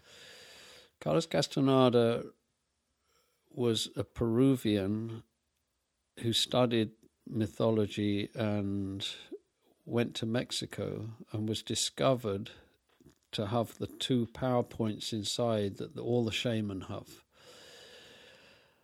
And he was quite arrogant, and they put him through a process, and he wrote about 20 books on his journey through. They were in the 60s, 70s, these were the Bibles everybody read. And unfortunately, the pop people took it because they broke him with drugs in Mexico. And he time traveled, and he developed how to time travel. The Art of Dreaming is one of his books that is extraordinary, how he trains to use the dreams at night to time travel. And they used to do it with 2 of them, and they go to the same place and walk around. And she'd met him. He was a recluse because he hated being connected with drugs. That's what everyone took, that it was the psychedelic drugs that was broken, but it wasn't that. It was breaking his ego. Right. And he went reclusive. He came out after 20 years and gave a lecture. And this healer and her husband, who was an Algerian sculptor, he always felt he was the intelligent one. She was kind of instinctive and could go in at the start, and he would take over. And they saw this advert for this 4 lectures. And they argued. He was saying, you go, because he wanted her to go, and then he would take it over. And she said, no, you go then. And they argued. She won and went. And this first lecture, Carlos Castaneda came out and said, I know you're all wondering why I'm here, why I've come out of seclusion. And this was like everyone, Deepak Chopra, Demi Moore, I mean, everyone was there. It was that big. And Jane Lee was sitting there, and he said, I've come out because there's someone in this room who I need to identify with. And Jane Lee was looking around thinking, well, it's probably Demi Moore, it's Deepak Chopra, all these people and everything. On the 4th lecture, they're called witches who worked for him, came down to Jane Lee and said, Carlos is going to do yoga. We want to invite you to come with us. And it was her he chose. And her husband, it only came out later, used to beat her up and things like that. And it only came out, she'd hidden it all, and because she wanted the husband to go. And he said, no, your husband's bad energy. And he said to her, this is part of my journey, I'm telling you this. He said, it's taken me 21 years to learn the process of how to break the ego, how to become fully where I am, and to learn the art of dreaming and to control. He said, I've got 3 years, I'm leaving the planet. He told her the date he was going to go. And he said, I can train you because you have the power. And he trained her. Wow. And she was with him when he died. So when I got back from Mexico after this woman had died, and I was like, it's the only time I've ever thought about death might be a viable way to get out of this pain.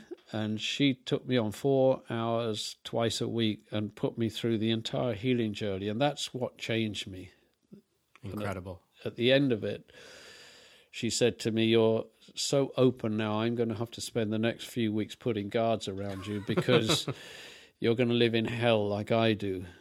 And she would walk down the road, light bulbs would pop. I mean, she was just an ordinary person, but and nothing ever worked. She said, these are spirits in my place. They break everything. She's like an EMP walking around, basically. Yeah, she was. Yeah, I think she's lost it now. It's gone. But, I helped her out a lot as well. Gratitude There's something to her. you've kind of touched on it a bunch of times in there. And I'm curious about this. I mean, having known you for a while, I know you as a gentleman in the truest sense, and as a very gentle person, a very gentle man, as a father, nurturing and caring. And, I try to be all of those things to, both my son and daughter as well. And just this morning, I think you had shared a tweet about that TV host and actress, Padma Lakshmi, who she'd come out and she said she had been raped at 16. Yeah. I just an article that really, upset me this morning about a female officer at Division 51 in the Toronto Police Service who's come out, filed a case essentially against 51 Division of years of rampant sexual abuse, misogyny, at all levels, permeating the entire force and particularly her precinct. And I have this hypothesis that I wouldn't call original. Many people have been saying this, but I believe that all people are broken to some extent. I believe men are particularly broken for a very specific set of reasons. And when you look at the violence perpetrated in the world, whether it's through religious-based terrorism or political terrorism or beating women or domestic abuse or even exploiting populations of impoverished people for corporate gain and dividends, those psychopathic behaviors are almost always perpetrated by men. And at some point, those men were boys, and they came from a mother's womb, and they went through a set of experiences. And I wonder, what is it that we do so wrong with raising boys and men, and what can we do differently? I believe it's changing because I see it around me a lot with friends who are just beautiful, loving people and great men. My own father was amazing. I can't thank him enough for leading by example. But even now, my daughter hears in kindergarten, when she was in kindergarten, that, there's certain things girls can't do. Girls don't know how to play with superheroes, or girls can't do this, can't do that. And they're hearing it from 5-year-old boys. And whether those boys are picking it up at home or from the TV or in the schoolyard, somewhere the message that society is giving young boys about manning up, don't cry, don't be oversensitive, you have to control, you have to be the alpha dog. Where do we begin? Yeah, it's education. I mean, even with Arju now at school, I was talking to him last night about it because his best friend punched him in the eye. And I said to him, well, look, you actually have to go to the teacher and report it and talk about it. You're not going to be condemned for being a telltale. It needs to be dealt with on the moment. Mm-hmm. And then if you're his best friend, why are you hitting him? Mm-hmm. Think about it. That's education to me. And it's not... So I don't, what's the normal thing? Well, you've got to hit him back. We're going to teach you how to fight. It's not. It's education. And at the same time, because he is very sensitive and gentle, he's now doing taekwondo, which will give him confidence. It's not to use. My other son got a black belt in karate because he was always small growing up. And I noticed the confidence it gave him not to go and fight. He didn't go out and smash people, but... he had a belief in himself that he could take care of himself if this happened. And I see the peer pressure all around with these friends of his. They're always putting negatives into even Arjun's thinking. At his age. At his age, at 4.5, 5 years old. And with girls, it's far more difficult, and it's when I look at it, I couldn't live in England anymore, Britain. And when I look at it, the women, instead of learning, they've taken power. I've watched over the last 20 years, the men are lost, completely, because the women were now, the higher percentage in universities getting out and getting results are women. What's sad, in the majority in Britain, they've turned into the men they've despised for the last 50 years. And there's, in the centre of the metro stations, there was a huge 3 policewomen, this huge biggest poster saying the incidence of alcoholic poisoning in women reached $1.5 million. This was 1.5 million people. This was 2 years ago. And my son, who's moved here now, the elder one, he said, I can't take it anymore. They're out in packs at night, drunk, fighting.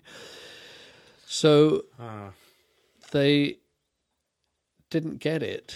A lot do get it, but generally, and you look at the newspapers now, instead of important news, there's pictures of women lying in the road vomiting and saying, oh, it was New Year's, or the first day of university. It was all pictures of women vomiting in the streets. Look at it, the first day of being out at university. That's news. I think part of that problem is that the pursuit of equality has also made the assumption that whatever it is that men had and men were doing was actually the thing to aspire to, as opposed to that thing isn't broken in the first place. Yeah. I've seen in my own lifetime, my own career, I find many of the women that I've worked with who have been managers and bosses have been incredibly compassionate and empathetic, in many cases more so than some men. And I think it goes from individual to individual. We can't make sweeping statements. But I've also found a number of women over the years who have made it to higher level executive roles within organizations. When you deconstruct what's gotten them there, I don't know if it's just them as an individual or not, but many of their actions sound a lot like the alpha dog male that Yes. puts other people down, that is trying to fight for control, that has got this command and control, almost military approach. And the thing that we classically think of women as being empathetic and whatnot, and again, those are a sweeping generalization, but some of those elements don't come out. And at the same time, I don't blame them, because the moment a woman who's running for office cries, now society still, even today, looks at her as weak. Yeah. You know, Justin Trudeau, like him or not for any of his policies, he was criticized for crying at his own father's funeral. Yeah. What kind of a agree. world do we live in where you're criticizing something like that? I agree. It goes back a long way. You know, I did a huge study on Gilgamesh because we wanted to make the Epic of Gilgamesh, and I got an original script that I hated, and we started again, and using all of this power of healing that I've gone through and everything, and I looked at this story and didn't understand Ishtar, who was the goddess of love, who came down, who is the trigger point of everything in the story, had 3 scenes in Gilgamesh, and it didn't make sense to me. So we constructed, and I realized that Ishtar, or Inanna, her role was to break Gilgamesh's ego. That's what she came down to do, to teach him how to love, so he would not abuse the women and the people and the power and everything around him. And that was the role. So that was the script we got written. And she was the powerhouse in it. And when I went to several big kind of conventions and stuff, and we met one in Sweden, and I just read a woman came out in America, and she was the foremost authority on Gilgamesh. She had said exactly the same thing, and she said, what you have to look at, this was written, it was stories that came actually from India. The Assyrians always argue with me, but they all came out of India. All the same stories, Gilgamesh, the flood, all of those things were part of the ancient Indus Valley. Mm-hmm. They came through storytellers. She said, if you look at history around the time, this 2600 BC, whenever this came out, that was the point when women were taken to be not literate. They were to be in the kitchen and feed. Mm-hmm. So they took her out of the original epic, because there was these storytellers for men. They could not have a woman who was offering love. This was the worst thing. So she was taken out. They gave her her own legend. There's the legend of Inanna in the clay tablets. But I felt vindicated, because I thought, oh, she's the foremost authority. And then I put in certain things and keys. And I remember meeting the foremost authority in Sweden, who asked to see me privately. He came to the hotel and he said, you've put things in here that nobody knows. Only I know, because we know, a few of us know the secrets of Gilgamesh that are the uncovered secrets that we keep like that. How did you know? I said, I just put them in from my instincts. Right. And he said, you even changed the dove to a raven. And I said, yeah, because the raven is the bringer of knowledge. And he said, yeah, we know. And then there were things I put in it that he at the end of it hugged me and said, well, you've understood somehow what this is all about. And I think from that time, if you look, that's Middle East. If you look at the roles, even today, that's pervasive. Right. I made the film Nostradamus. And again, you know, you look at my work, most of them are heroic characters who stand against everybody against them around them. Mm-hmm. Nostradamus in particular. Of course. So I looked and studied him, and I realized at the time the biggest influence was Calvin. Calvin came out and wrote an alternative to the Bible, and his doctrine said people should stay where they are within their boundaries. They shouldn't change even out in within the country. Women should not be allowed into universities. Women should be in the kitchen. That's their place. This is what stuck in the religious world. Mm-hmm. And he caused a huge shift in the movement that maybe was going another way to go back, and that's still endemic in the world. Well, and you fast forward to today when I find it incredibly both ironic and ridiculous at the same time that there is still women for Trump. Yeah. That women who today are the beneficiaries of millions of women who fought hard post-war to have their place in the workforce, to have a place outside of the home, to be able to vote, to do all of these things. That's been built on the sacrifice and sweat of millions of women in previous generations. Yeah. And now to come into a situation where you believe that it is okay for a man in a position of influence and authority, let alone the average guy walking down the street, but a position that, the highest office in the land, who should be a beacon and a Yes. representative, that you feel that it's okay for him to behave in a way that directly treats someone like you as a woman, or your daughters or friends or sisters or cousins in that way. It makes me realize that there's almost an inception level concept that's at play here, that someone could be so against their own better judgment and their better, sort of what's best for them. It's endemic. I mean, I remember when my friend Giles Nutkins, the DP, he did all of Deepa Mehta's movies. Okay. He was doing Fire, Earth, Water. Right. Water. He called me and he said, Roger, we're in India. And that... when they had to get shut down. Yeah, and that film, as you know, is about the widows who About suffer. Sati. Yep. So he said, we've shut down, we're being stoned, all of us. We're in a compound here, locked away. And he said, you know the most shocking thing, Roger? Most of the people out there stoning us, against us, are women. Mm-hmm. So they've been indoctrinated by men. Yeah, absolutely. It doesn't come down to the way that women think. The indoctrination throughout history is men who've after control, and it's very true. I mean, there is a statement, behind every great man stands a woman. It's true throughout history, French history, everywhere, anything like that. There is, and thank God they're getting equality and getting, they should have more than equality.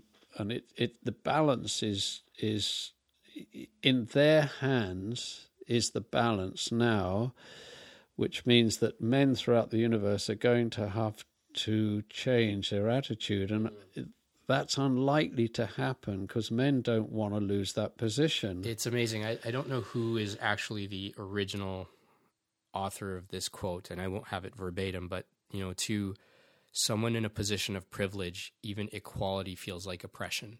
And I think that for men around the world, not just in any one country, not just in the West or the East, it is a weird time to realize that people of this gender have generally had it good or better at the expense of half of the population, and things need to change. Like, we need to step up, we need to change ourselves, and I think that's really important. But there's not a single place on the planet that is not still patriarchal, and the patriarchy cannot continue without the complicity and the support of women. Yeah. Like, women are, for all the talk about, being 50-50 in a relationship and as parents, and I think we do our level best, but there's still something intrinsically innate about being a mother.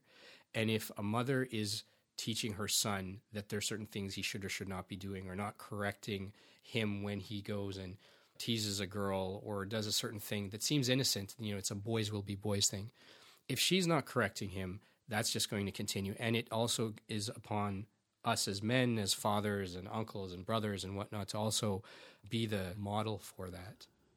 Yeah, I mean, it's interesting. I've just suddenly thought of this. That another side to that, Joseph and Mary, the story of Joseph is completely missing in history.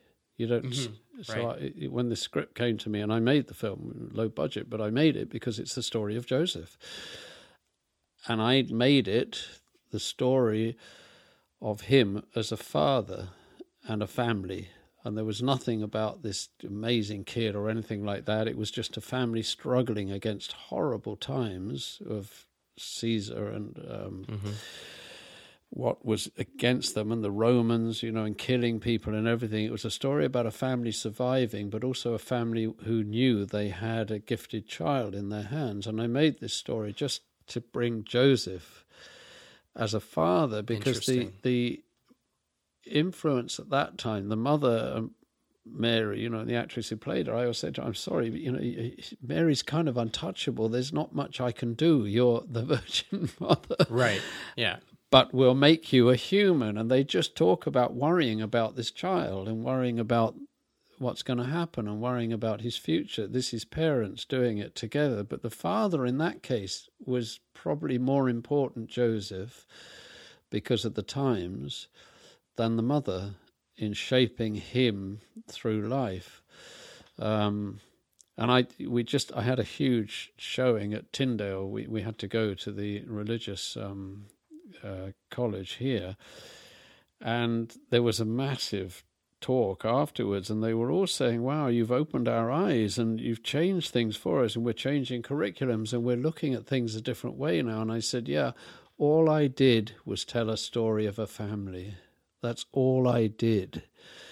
And this is what matters, and going back to Arjun and your Arjun, it's like, for me, it's very difficult because you all you can teach them is to follow their passions and to follow what they love and I was reciting 2 days ago to Arjun. I said, there's something that I grew up with. They used to tell me this silly rhyme that says, sticks and stones may hurt my bones, but names, how is it? Sticks and stones may hurt my bones, but names will never hurt me. Will never hurt me. And I said, the reason behind this is whatever people tell you and negatives and bad things, you don't ever believe it. Mm-hmm. You are you. You have your own power. You're who you are in the world. And you have your own strength, and you have to build on that. And so I think we have to teach the boys especially to be who they are.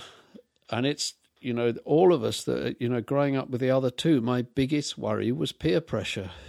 Because you get one kid on drugs, a whole lot are going to go. Yeah, one kid who's this, and that's what happens. And I grew up with that, and I somehow made my way through it. And I have no friends from my school times, not one. I don't know anybody. And I kind of worked my way through somehow with books. And again, it was heroes, stories, and myths that kept me alive, kept my spirit going, not knowing that I was absorbing that. I was just reading them and thinking, wow, this is great. I'd like to live in this. So it's getting worse and worse now. It's getting harder and harder because of social media, because this, having my two, when I had to move to America, I noticed with my daughter, who's very smart and I won't call her left wing, but she's very committed to, she was marching in when Brexit came about and said, this is our country, we're against this, we don't want this. She was marching quite rightly. I noticed in LA at 8 years old, she was becoming a complete mull airhead, and it was pure peer pressure. And we got her out. I said, we're getting out of here. And we got back to London, got them into the French Lyceum. And she, she's done business in French. She's trilingual. She's smart as hell. Wow. And that was the pervading atmosphere around her that led her to a path that she would have grown up. Women, they're actually as capable, if not more capable than men. But I think someone realizes that and doesn't want the balance to shift. And so let's keep feeding them this drivel. Let's let 9-year-old girls in school yards worry more about hair and makeup and who's dating who than about science or chemistry. Yep. No, it's going on now in the world with Meghan and Harry. Meghan is absolutely. Every day is what she's wearing, and they sell out within a day. Everything, and the hair, and that's all I see on the news. I look in London, and it's all what she's wearing, what she was doing. There's nothing about, and occasionally there's something about, well, they've gone to schools to help, or they're doing something or other, or they're ambassadors around the world, and they do. Charles has done a phenomenal job, and he's always laughed at, but he started Highgrove Farms. He's created the first ecologically working Highgrove with a huge number of acres. They're now, they provide their own ecosystem has gone back to as it was, everything. They have farmers Wow. from all over the world coming in to educate them on how to do it. They grew the wheat that was the oldest wheat in the world, thinking, well, they thought it was just for the taste. Suddenly they found out the thatchers who do all the thatch roofs couldn't get that anymore. They now have a huge industry. They're supplying all of them with the proper old thatch, and the birds came back, and the insects, everything. And he's got the whole organic line that he does are really good, and they're working. And they used to laugh at him. Oh, Charles is out there talking to trees again. And it was the big news. Like, Well, that's this also is the thing. This is the perpetuation of wow. Well, it's also the perpetuation and ridicule of intelligence. Yeah. I'd read an article basically blamed the sitcom Friends as the beginning of the end of intelligence. Because if you look at the dynamics and the characters, Ross as a paleontologist is always getting carried away, and one could say even nerding out on matters of history or science or paleontology and whatnot, and everyone else just basically dismisses him within the group. Right. And if you think about that, if you are, I would imagine in many circles, even today in schoolyards, if you are a bright, intelligent young man who's articulate and interested in things that are not just sports or not just drinking or whatever, you probably would get shut down by a number of people, and either will play to that narrative and stop sharing those things, or you will find yourself as a little bit of a recluse. We should be celebrating intelligence and knowledge and history, regardless of who it's coming from. It's funny that you mentioned the whole, the public, the press is obsessed with Meghan and Harry and what she's wearing. I won't get all the facts right, but about a year ago, I read an article about the mayor of Coquitlam, BC. He ran an experiment in which for either a period of 12 months or 18 months, I can't remember the exact number, he wore the exact same suit every single day that he was at City Hall.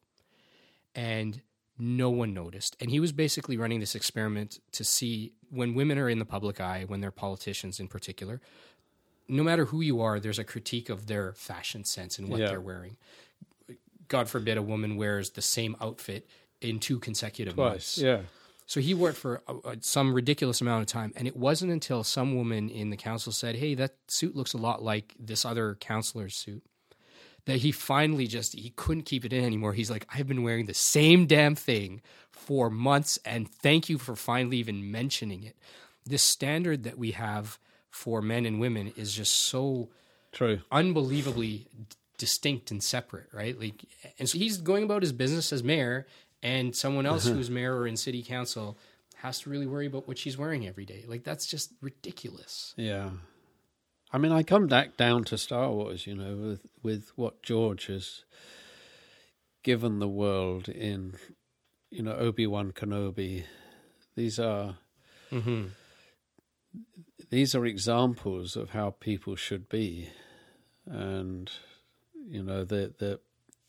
the Han Solo character, who is a bit of a brigand and a gambler and everything, but he has a heart of gold. He comes in and helps at the end, and Luke, who's fighting his way and going on his instinct when everybody's aunt and uncle are telling him, no, you've got to stay a farm boy, you've got to be safe, you've got to go to college and everything. He's saying, no, there's something beyond this. Right. There's a yearning inside me and I've got to follow it. And he does. And Princess Leia, who's following her own fight against evil, which is the corruption and the standardization of everything, she's on her own as a rebel. So maybe those are the ways that are the big educators for the planet. And will we get any more? I don't know. Probably not. I mean,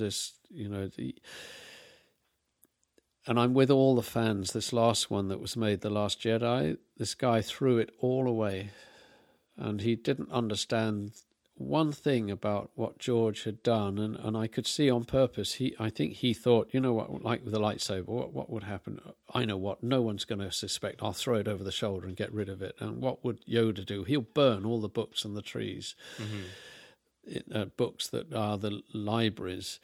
He did everything to create an instant impact of doing the opposite of what people think without thinking about what he was doing. And I agree with all the fans that it's sad because he's a product of an American system. Right. And JJ did a very good job. JJ had to give back to the fans what Star Wars was, and he did it. He put that back in place. He couldn't be very original. He took the first film and redid it. Right.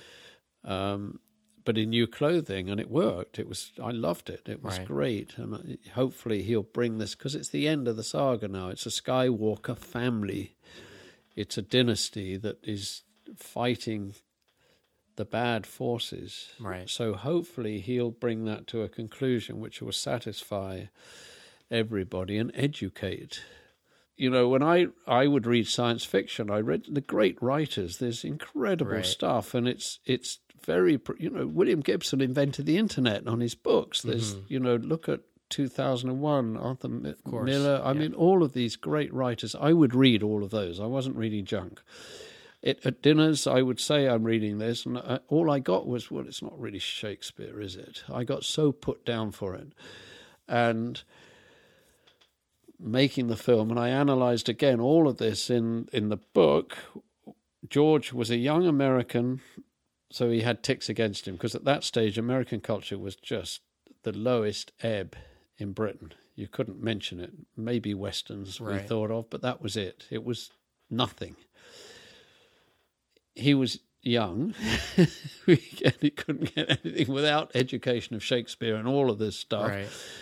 And he was doing a children's story for science fiction. You know, all the ticks were against him right from the start. And I noticed that the supercilious attitude of the first ADs. You know what? I was standing next to George when he actually said, "What does the little squirt want now?" That was to George Lucas, the director. And I watched George. He went red, swallowed it, and got on with his work. He was a big lesson for me. You don't take any notice of this stuff. This is bigger than it's than bigger. Him. Yeah. And after Phantom Menace, I spoke to George because I said, "How do you feel? They're calling you a racist. If you're anything but a racist, you're that." And he said, "Roger, I never read anything.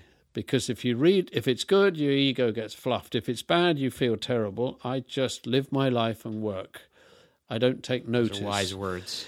And that's what goes to the core of all of this, what we're talking about. You have to believe in yourself. And that's the hardest thing, I think, to teach our children. And that's what we have to teach them. And the good that is there, to always embrace that, because it's always going to come at them. You know, and the other book, The Road Less Travelled, was the other big book in the 80s of the New Age movement. He opens it by saying, the road you travel is really hard. If you don't want to accept this statement, please don't read this book. That's a good caveat. And that's, and so, you know, all of that, that movement in the New Age. And then I took a huge amount, kind of answering this, I told you before, I never understood, and no one's ever answered this to me, of the ancient legends and myths, if these ancients knew what they were doing in telling the great Mahabharata stories, or the Indian legends particularly, even the other legends that have come from Asia, everywhere, China, whether they knew they were creating a story with keys in it for us, if this was just an inherent kind of thing they did. There was a book came out called Iron John, and at the time that Germaine Greer and all the big women were pioneering feminism, and they were touring America, and the writer of Iron John was with Germaine Greer and the others on this lecture, and he said, after a few lectures, it dawned on me that I was looking at the men were all celebrating their feminine side then. That's what they were all doing. And he said, I was looking and talking to dead men. They were all dead. They weren't thinking them. Right. They're who they were. So he wrote Iron John. And Iron John is a famous 2,000-year-old German fairy story. And get this book and read it. He analysed what the story is about. And there are keys in there that are so clear when you read it, and you read his experience, because the prince escaped from the palace one day and his golden ball dropped into a pond, and a frog told him, you've got to swim to the bottom. And he swam to the bottom, and he's getting through the mud, and he's digging down to get it, and he finds a wild man. And he gets this wild man and takes it back to the palace, who they all run in fear, and they lock him up. So the wild man's locked up. And the key is held by his mother under her pillow. And he steals the key at some point and unlocks the wild man. Now, what does this tell you? Right. This is the instinct of who he is as a male, and he had to steal that from his mother and take it to embrace his own symbolism of his manhood. It's the most brilliant book. It's called Iron John. It's probably still around. Definitely need to add that to my list. And it opens your eyes to what these fairy stories are. And these are what's important, and we don't get those anymore. They're not there anymore. Kids now, how many people are reading at night to their children? They're watching cartoons. And, a lot of them, American, I voiced this for the last 10 years. I look at American children, they're watching very violent cartoons, even at 3 years old. Whereas I was reading stories. And it's also Europe. Senseless violence that doesn't have a real purpose behind it or a rationale behind it. It's just violence gratuitously. Yeah. So, and I notice, with Arjun, like he loves Kokoyo and he loves Paw Patrol and he loves, these are the things. So I know inside he's okay. He's got that sensitive spirit. He's not, and he shies away from some of the stuff. Right. So that'll come because the peer pressure, because that's what a lot of the kids at school are into. They're fighting and, So I'm just very grateful. Thank you for making this time. No, it's good. I feel like we could go on for hours and hours, and there's actually a number of other topics I'd love to cover, so I would love to have you back. Sure. I want to talk about dystopia and film and a number of other things, but before we kind of close out, where can people find out more about you and what you're up to? I know that you've got a documentary in the works. What should people look out for, and where can they find out more about you? Well, now, and it all comes back to the same story. So after having Star Wars and Alien and Life of Brian, I'd got a certain point, and I only wanted to try to be a filmmaker and tell stories, whatever I was doing. So I broke the process because I'd seen people couldn't survive because, again, in the whole industry, except for 2 people, were telling me to stay as an art director, not to be a filmmaker. Everybody, even David Putnam, who was the head of the whole thing. And so I broke, and I applied to National Film School and went back to film school. And while I was there, so I had somewhere to go, and it happened, I was broke. We had no money left, and I'd written Black Angel as a short film that I wanted to make. Right. And I was being offered to design Conan. Well, if there's ever a film I wanted to go and do, it was Conan. And I kept saying no. I thought, no, I've got to make this Black Angel. And more money they kept offering me. Every time I turned it down, Hollywood, I was getting offered more money. And it was with Ron Cobb to co-design. Right. And I loved Conan. That was the real heart of a hero story. Sure. It was great. And the way it was, I wanted to do it, but I turned it down. And so Black Angel got made by accident because I was watching. Bill Rowe was the greatest sound mixer of the era. He did all of Kubrick's films. Ridley was doing Alien with Bill. Okay. And so I called Ridley and I went up and sat every day because it's the best way to learn is to watch. Yeah. And I'm watching, and the head of Fox came. Sorry, this is a bit long-winded, but the head of Fox came and said, "What are you doing?" And I said, "I've written this film that I want to make, and it's basically I'm trying to be Kurosawa in Scotland, and I can't afford to make it at the film school. The grants just won't do it. I want to do it in CinemaScope." And he said, "Send it to me." And I did. And he called me the next day and said, "This is really interesting." He said, we put out a short film with Star Wars that George hated and felt it alienated the audience. And there's a government grant of £25,000 available to make a short film as long as a major film will connect it, because then we didn't have adverts. Okay. And he said, "Would you mind if I send it to George? We've only got a week left and we've picked 2, but we're not actually sure about them. Can I send it to George? And I thought, well, yeah, I didn't even know this connection, anything. And next day he came back. George says, Roger's to make his film. No one's to touch it. Let him make the film he wants. I'm the first person to see it. Let him finish it. Do what he wants. Unbelievable. Wow. And that's George. And it was a thank you for standing by his side, but he also recognized it was a mythic thing. Mm-hmm. Now, I didn't fully know what I was doing when I'd written this myth. And I loved Tarkovsky. Tarkovsky's films, the only way to understand is that you have to let go and let it absorb into your subconscious. They're not stories that connect to the here. And Stalker's still one of my all-time favourite films that he made. And if you ever want to watch a film that is a lesson in how music is, there's a 20-minute sequence in there which is what it's all about. It's extraordinary. And so I got to make it, and I'm in Scotland, and I realised I had £25,000, and I had horses and knights, and I had no money and CinemaScope, and they gave me all the short ends of film off Empire Strikes Back, so I had bits of film to make it with, and I did it in 7 days, and I couldn't really do much with the story. I had to do it like I thought if it's a myth, it can be connecting to the subconscious, so I did it.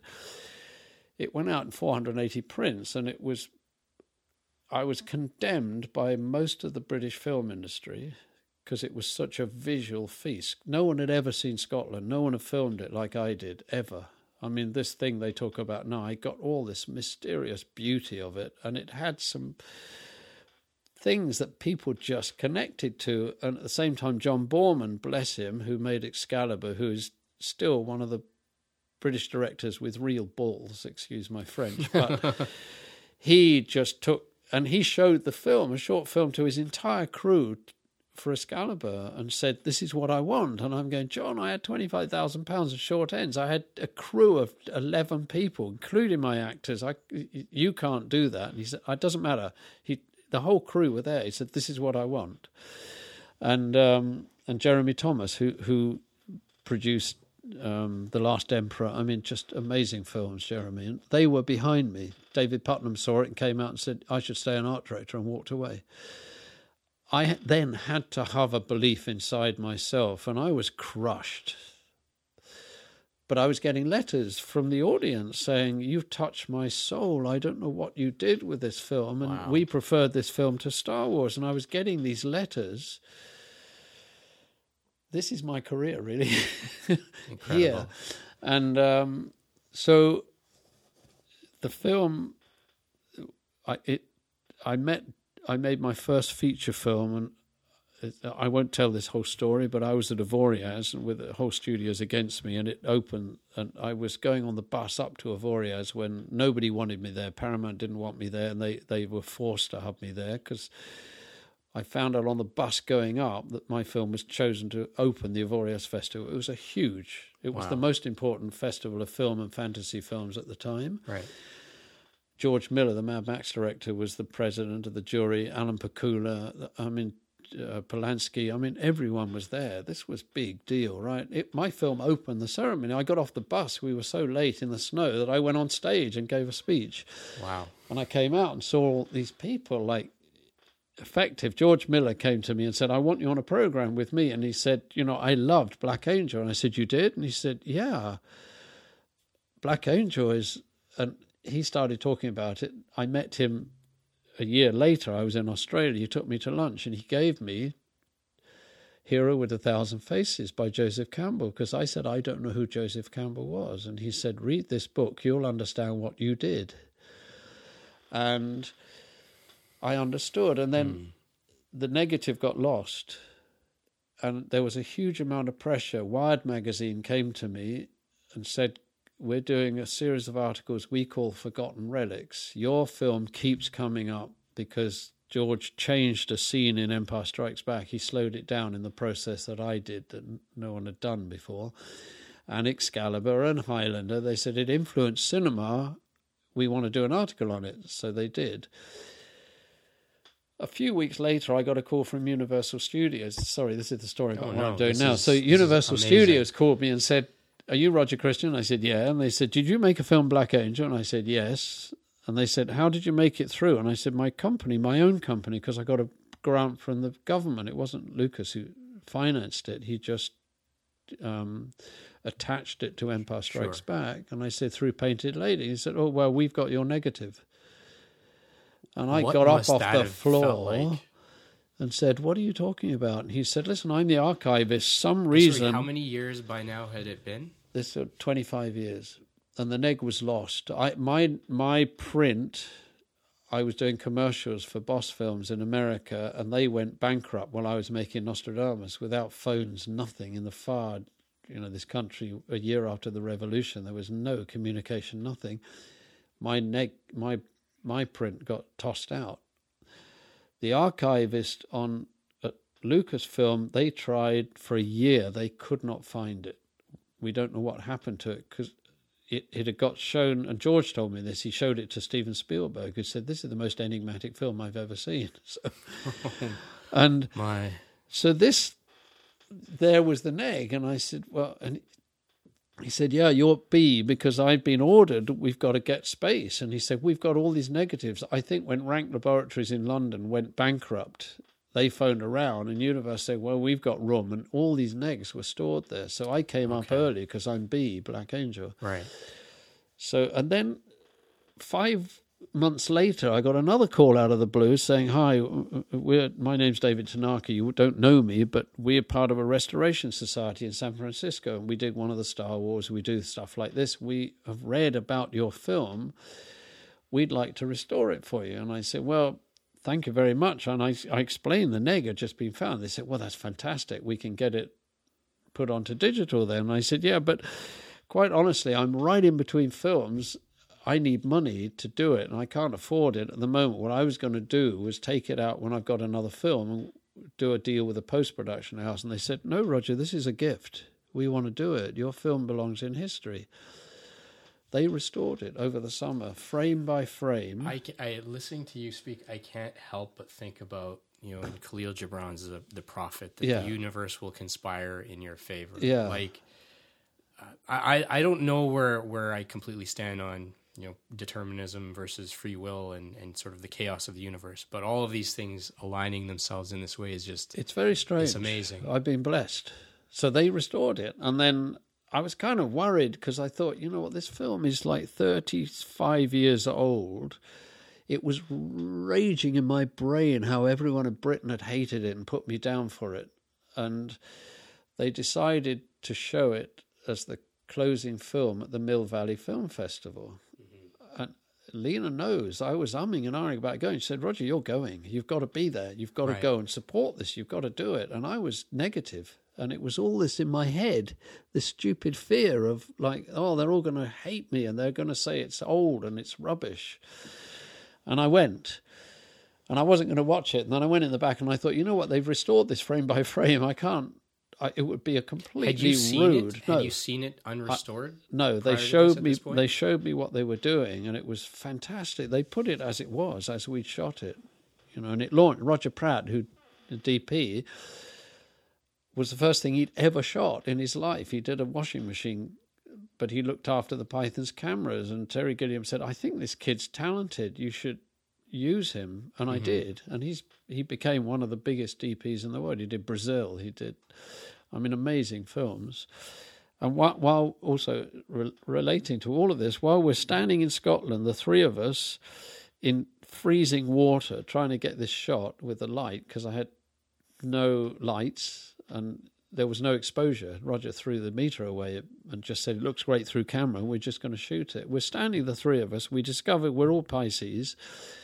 And then I said, Roger, I know you from somewhere in the past and I can't do it. And he said, you remember I did a huge late night review based on Leonard Cohen's work because I loved him so much. And I made a dramatic series out of his songs. I had 2 actors and two women, 2 men acting. And I made a drama out of his book, Beautiful Losers, and the songs. And I made an evening drama out of it. This kid used to turn up on a Royal Enfield and did the lighting. And I said I was doing innovative things. I wanted to show the rape of Indians by the white. And I did it as a mime. It was brilliant what he did. That was Roger. He said, that was me. You don't remember, do you? And I said, oh, my God, Roger. Anyway, I went to Mill Valley, and I crept in the back and watched it from the back, and it got very celebrated, and a load of young students came to me and said, we do this film magazine, we want to interview you. And I said, no, on one condition. And they said, what? And I said, I interview you first. And I said, okay, this film is 35 years old, it's very slow. They said, listen, first thing is, if we'd made this for our thesis and turned it in, we would be told to cut it and make it faster paced, and they'd be wrong. He said that to me. He was a young kid. Mm-hmm. And then he said, finally, we had a chance to absorb deeply what this was all about and everything. So I got hugely encouraged by this. Incredible. A little kid turned up. He'd phoned me from Scotland and said, listen, are you going? And I said, yes, I'm going. He said, well, I've got the money together, I'm coming. And he did theatre work and a bit of film work, right? Guy. So he turned up and he said, I was 6 years old, not Skye, he was in another island. His dad took him to the cinema for the first time to see Star Wars. It was Empire Strikes Back. And he said, I saw this film and it went into my head and I can't get it out. And I never knew what it was. And it's plagued me ever since. And I've looked it up and I could never find it. I've just read, there it was. I'm coming to prove it's real.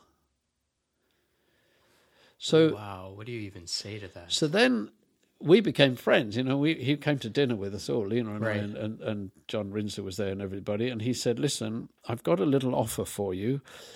I've talked to Glasgow. They want to show it at the Glasgow Film Festival, and I've got a little grant available. You'd have to come in my car, and we'll have to stay in little hotels, but I've arranged 3 cinemas around Scotland. If you want to do it. And I said, yeah, because everyone was telling me, oh, you've got to re-show it in London. And I said, no, because I know what's going to happen. All the critics are just going to hate me. Scotland felt they owned, because I really started the whole thing. And my second short film I made in Scotland won an Academy Award. So wow, I was helpful. That's the only Academy Award for directing or a film that Scotland ever won. So I kind of belong there. Mm-hmm. So I showed it at Glasgow. They put it in a 100-seat cinema. It ended in 400 seats. They sold so many. And we had a 3-hour Q&A afterwards, which was amazing, about mythology and what I'd done and how we'd done it, all this stuff. One woman turned up, she said, can I say something? And I said, what? She said, I was the original producer of Game of Thrones. Nobody knows Game of Thrones pilot was made here in Glasgow. And she said, you started it all. This film started everything, all that's going on now. And I said, well, what happened? She said, Ireland came in and said, we'll give you all these incentives. We've got studios. We've got all of this. They moved because Scotland has no studios. It's been a fight here ever since. Right. And then I took it round these cities and got BBC Online turned up at the screening, 500,000 hits in 7 days. Wow. On Black Angel. Incredible. And I did an interview when I came back for Esquire magazine that went viral, went through Yahoo, went onto Reddit, went everywhere. And I went to London to meet with the company on another film, and they said, look, we know this film you've come in, you're talking about doing, but we want to do a fantasy with you. For God's sake, that's what you do, and you're not doing it, and you should be doing it. This is where you belong. So what's this Black Angel? And I told them the story, and I said, originally I had this great story. They said, we're making Black Angel, that's it. So I started to develop it. That company fell out after a while, and I've kept at it, and kept at it, and kept at it, and my German producer in Nostradamus came on board, and he said, Roger, I need something for Berlin. And he said, you wrote the original, write it. And I said, yeah, but I don't know that I'm that good at screenwriting still. Roger, write it. So I wrote it. And then they all read it, and it started to grow from there. I've now done 30 drafts on it. I've now got it where it should be. Wow. I now realise now, because I always was going to have a writer to come in and do it, but I've got there. And so 30-something years later, that was the call I got today. We'll have the finance tomorrow from China, the full finance to make the movie. And I started with basically, originally I was going to do a bit in Scotland and Budapest and give it the same look. So I was, before the Game of Thrones came so huge 5 years ago, then I was looking at it and actually going to India. I was the on the jury at the IFFI at the Goa Film Festival, and Lena kept pushing me, saying, you should make a film in India. You should do Black Angel in India. It will work. We met with so many producers. There's no funding for a foreign film. You can't do it. The only advice I was put all the Bollywood stars in it, make it in Hindi. You'll get finance. And that I didn't don't think work. that was part of the plan. But I had been round Rajasthan twice on Gilgamesh and found incredible locations that no one's ever seen. So I kept thinking about this, and I thought, you know what? I start in the Hotlands. I'm going to do what we did on Star Wars. I'm going to change the whole feel of this film and make it into dusty, hot world like we did. And I filmed in Morocco so much. There's probably $10-12 million worth of sets at my disposal there that are huge, and locations. And my friend is a producer who's brilliant. And I thought, you know what? We're not going to have much money to make this. I'm going to go and change it. And I'm going to Rajasthan for 3 or 4 days to film what no one's ever seen before and the way I'm going to do it. So I pursued this. When Black Angel went out on YouTube, we did an Indiegogo campaign, and they said, you've got to have it on YouTube. And I resisted because, all right, we took away the comments because I know these worms are going to be there attacking me all the time, so there's no comments. And I had to film a piece at the beginning saying, please put your clocks back 37 years because this is what it was. But I'm now up to 700,000 hits, which is not bad. And so I'm now doing, the first film you make is always a passion project, and I didn't know what I was doing. I was trying to be Kurosawa. I was following myth. It is Arthurian. It had all of those things, but I didn't know Joseph Campbell. I didn't know what I was putting into it. Maybe I'm answering my own question here about whether these people knew what they were doing when they were doing the ancient legends. Yeah. And I thought a lot about it, and I realized as well, because it's about a knight who's, the knights of old had one thing they had to do was find a maiden and rescue them and fight a dragon. I couldn't afford to fight a dragon. I put a bat in it.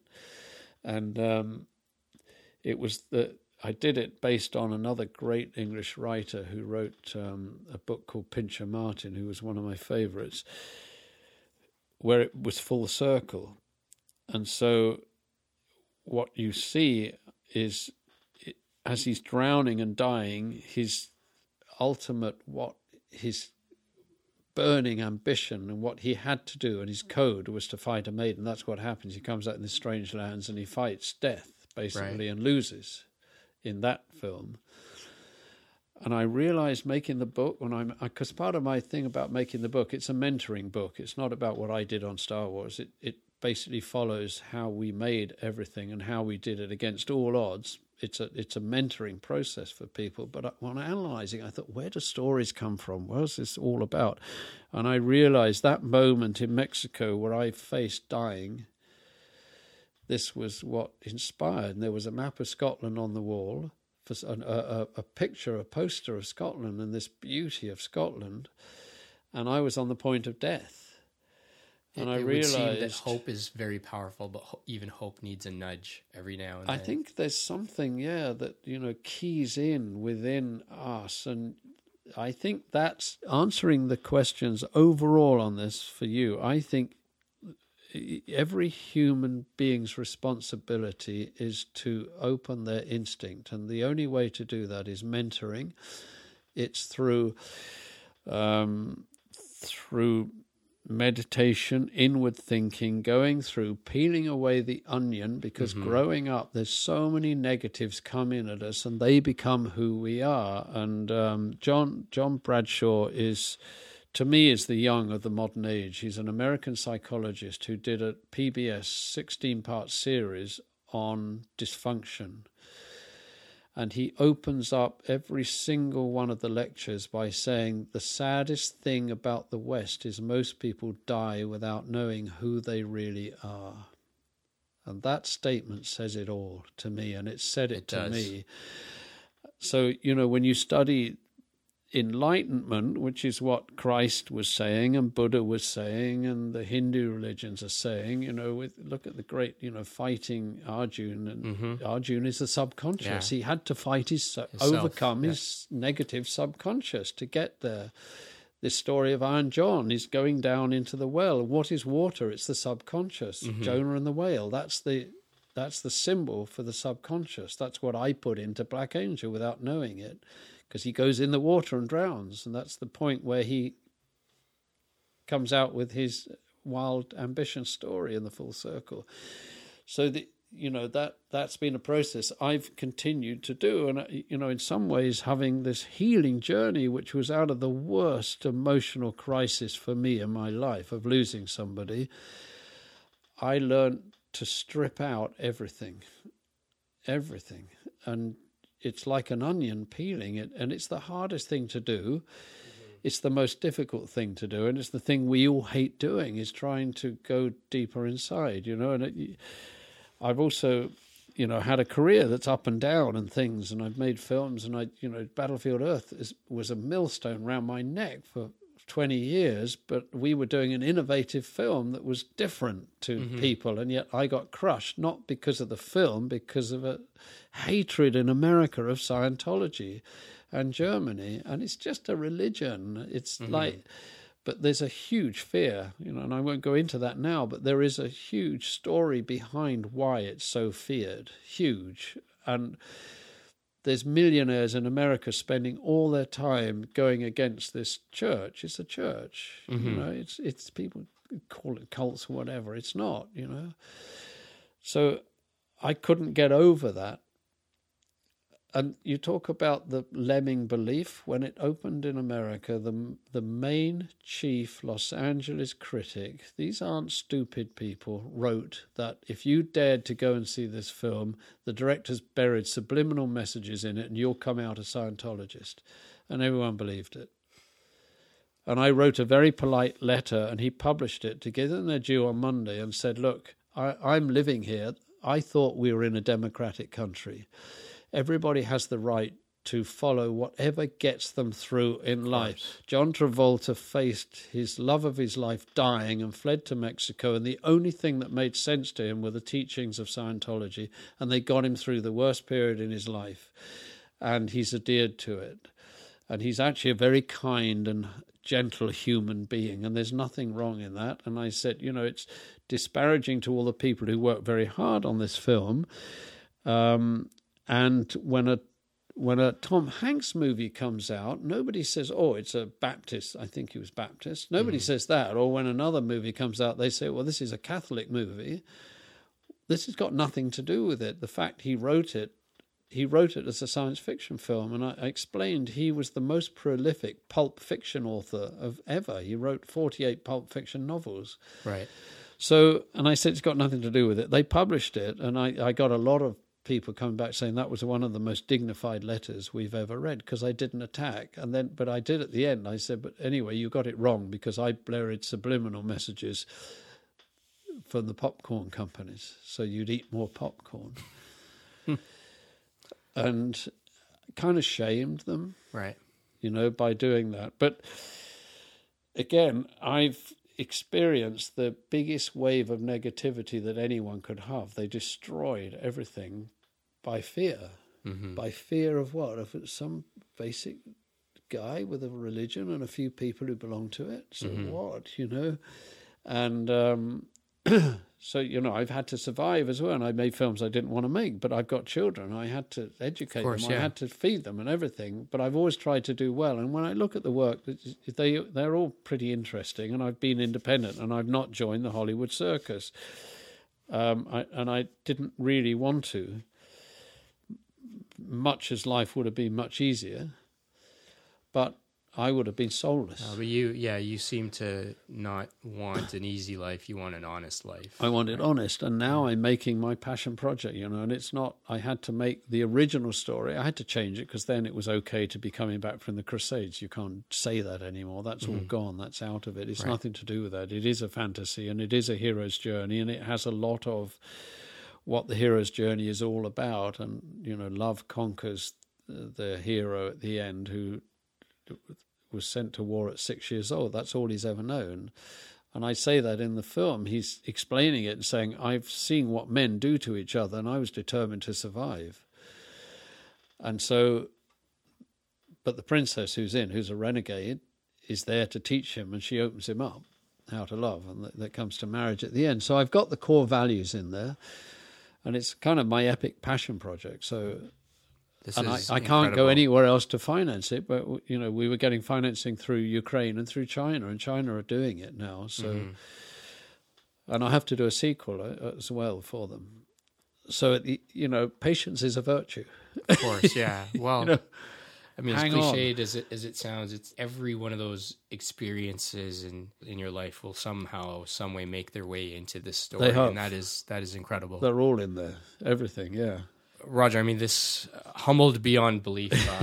I'm surprised fun. I'm actually still keeping it together, because I'm so just excited and appreciative of your time. Not at all. No, it's good for me. Would love to have you back. Yeah, I'll come back, because I'm going to do an audiobook of Cinema Alchemist. I want to do that. Everyone's, will listen to it in cars and things, and I want to do it because it is a mentoring for young when filmmakers. We have self-driving cars, we need something to do or listen to. Yeah, exactly. So there we are. Roger, thank you so much for being here today, and look forward to continuing this conversation, and just best wishes for every conceivable project that you have lined up. Very good, thank you.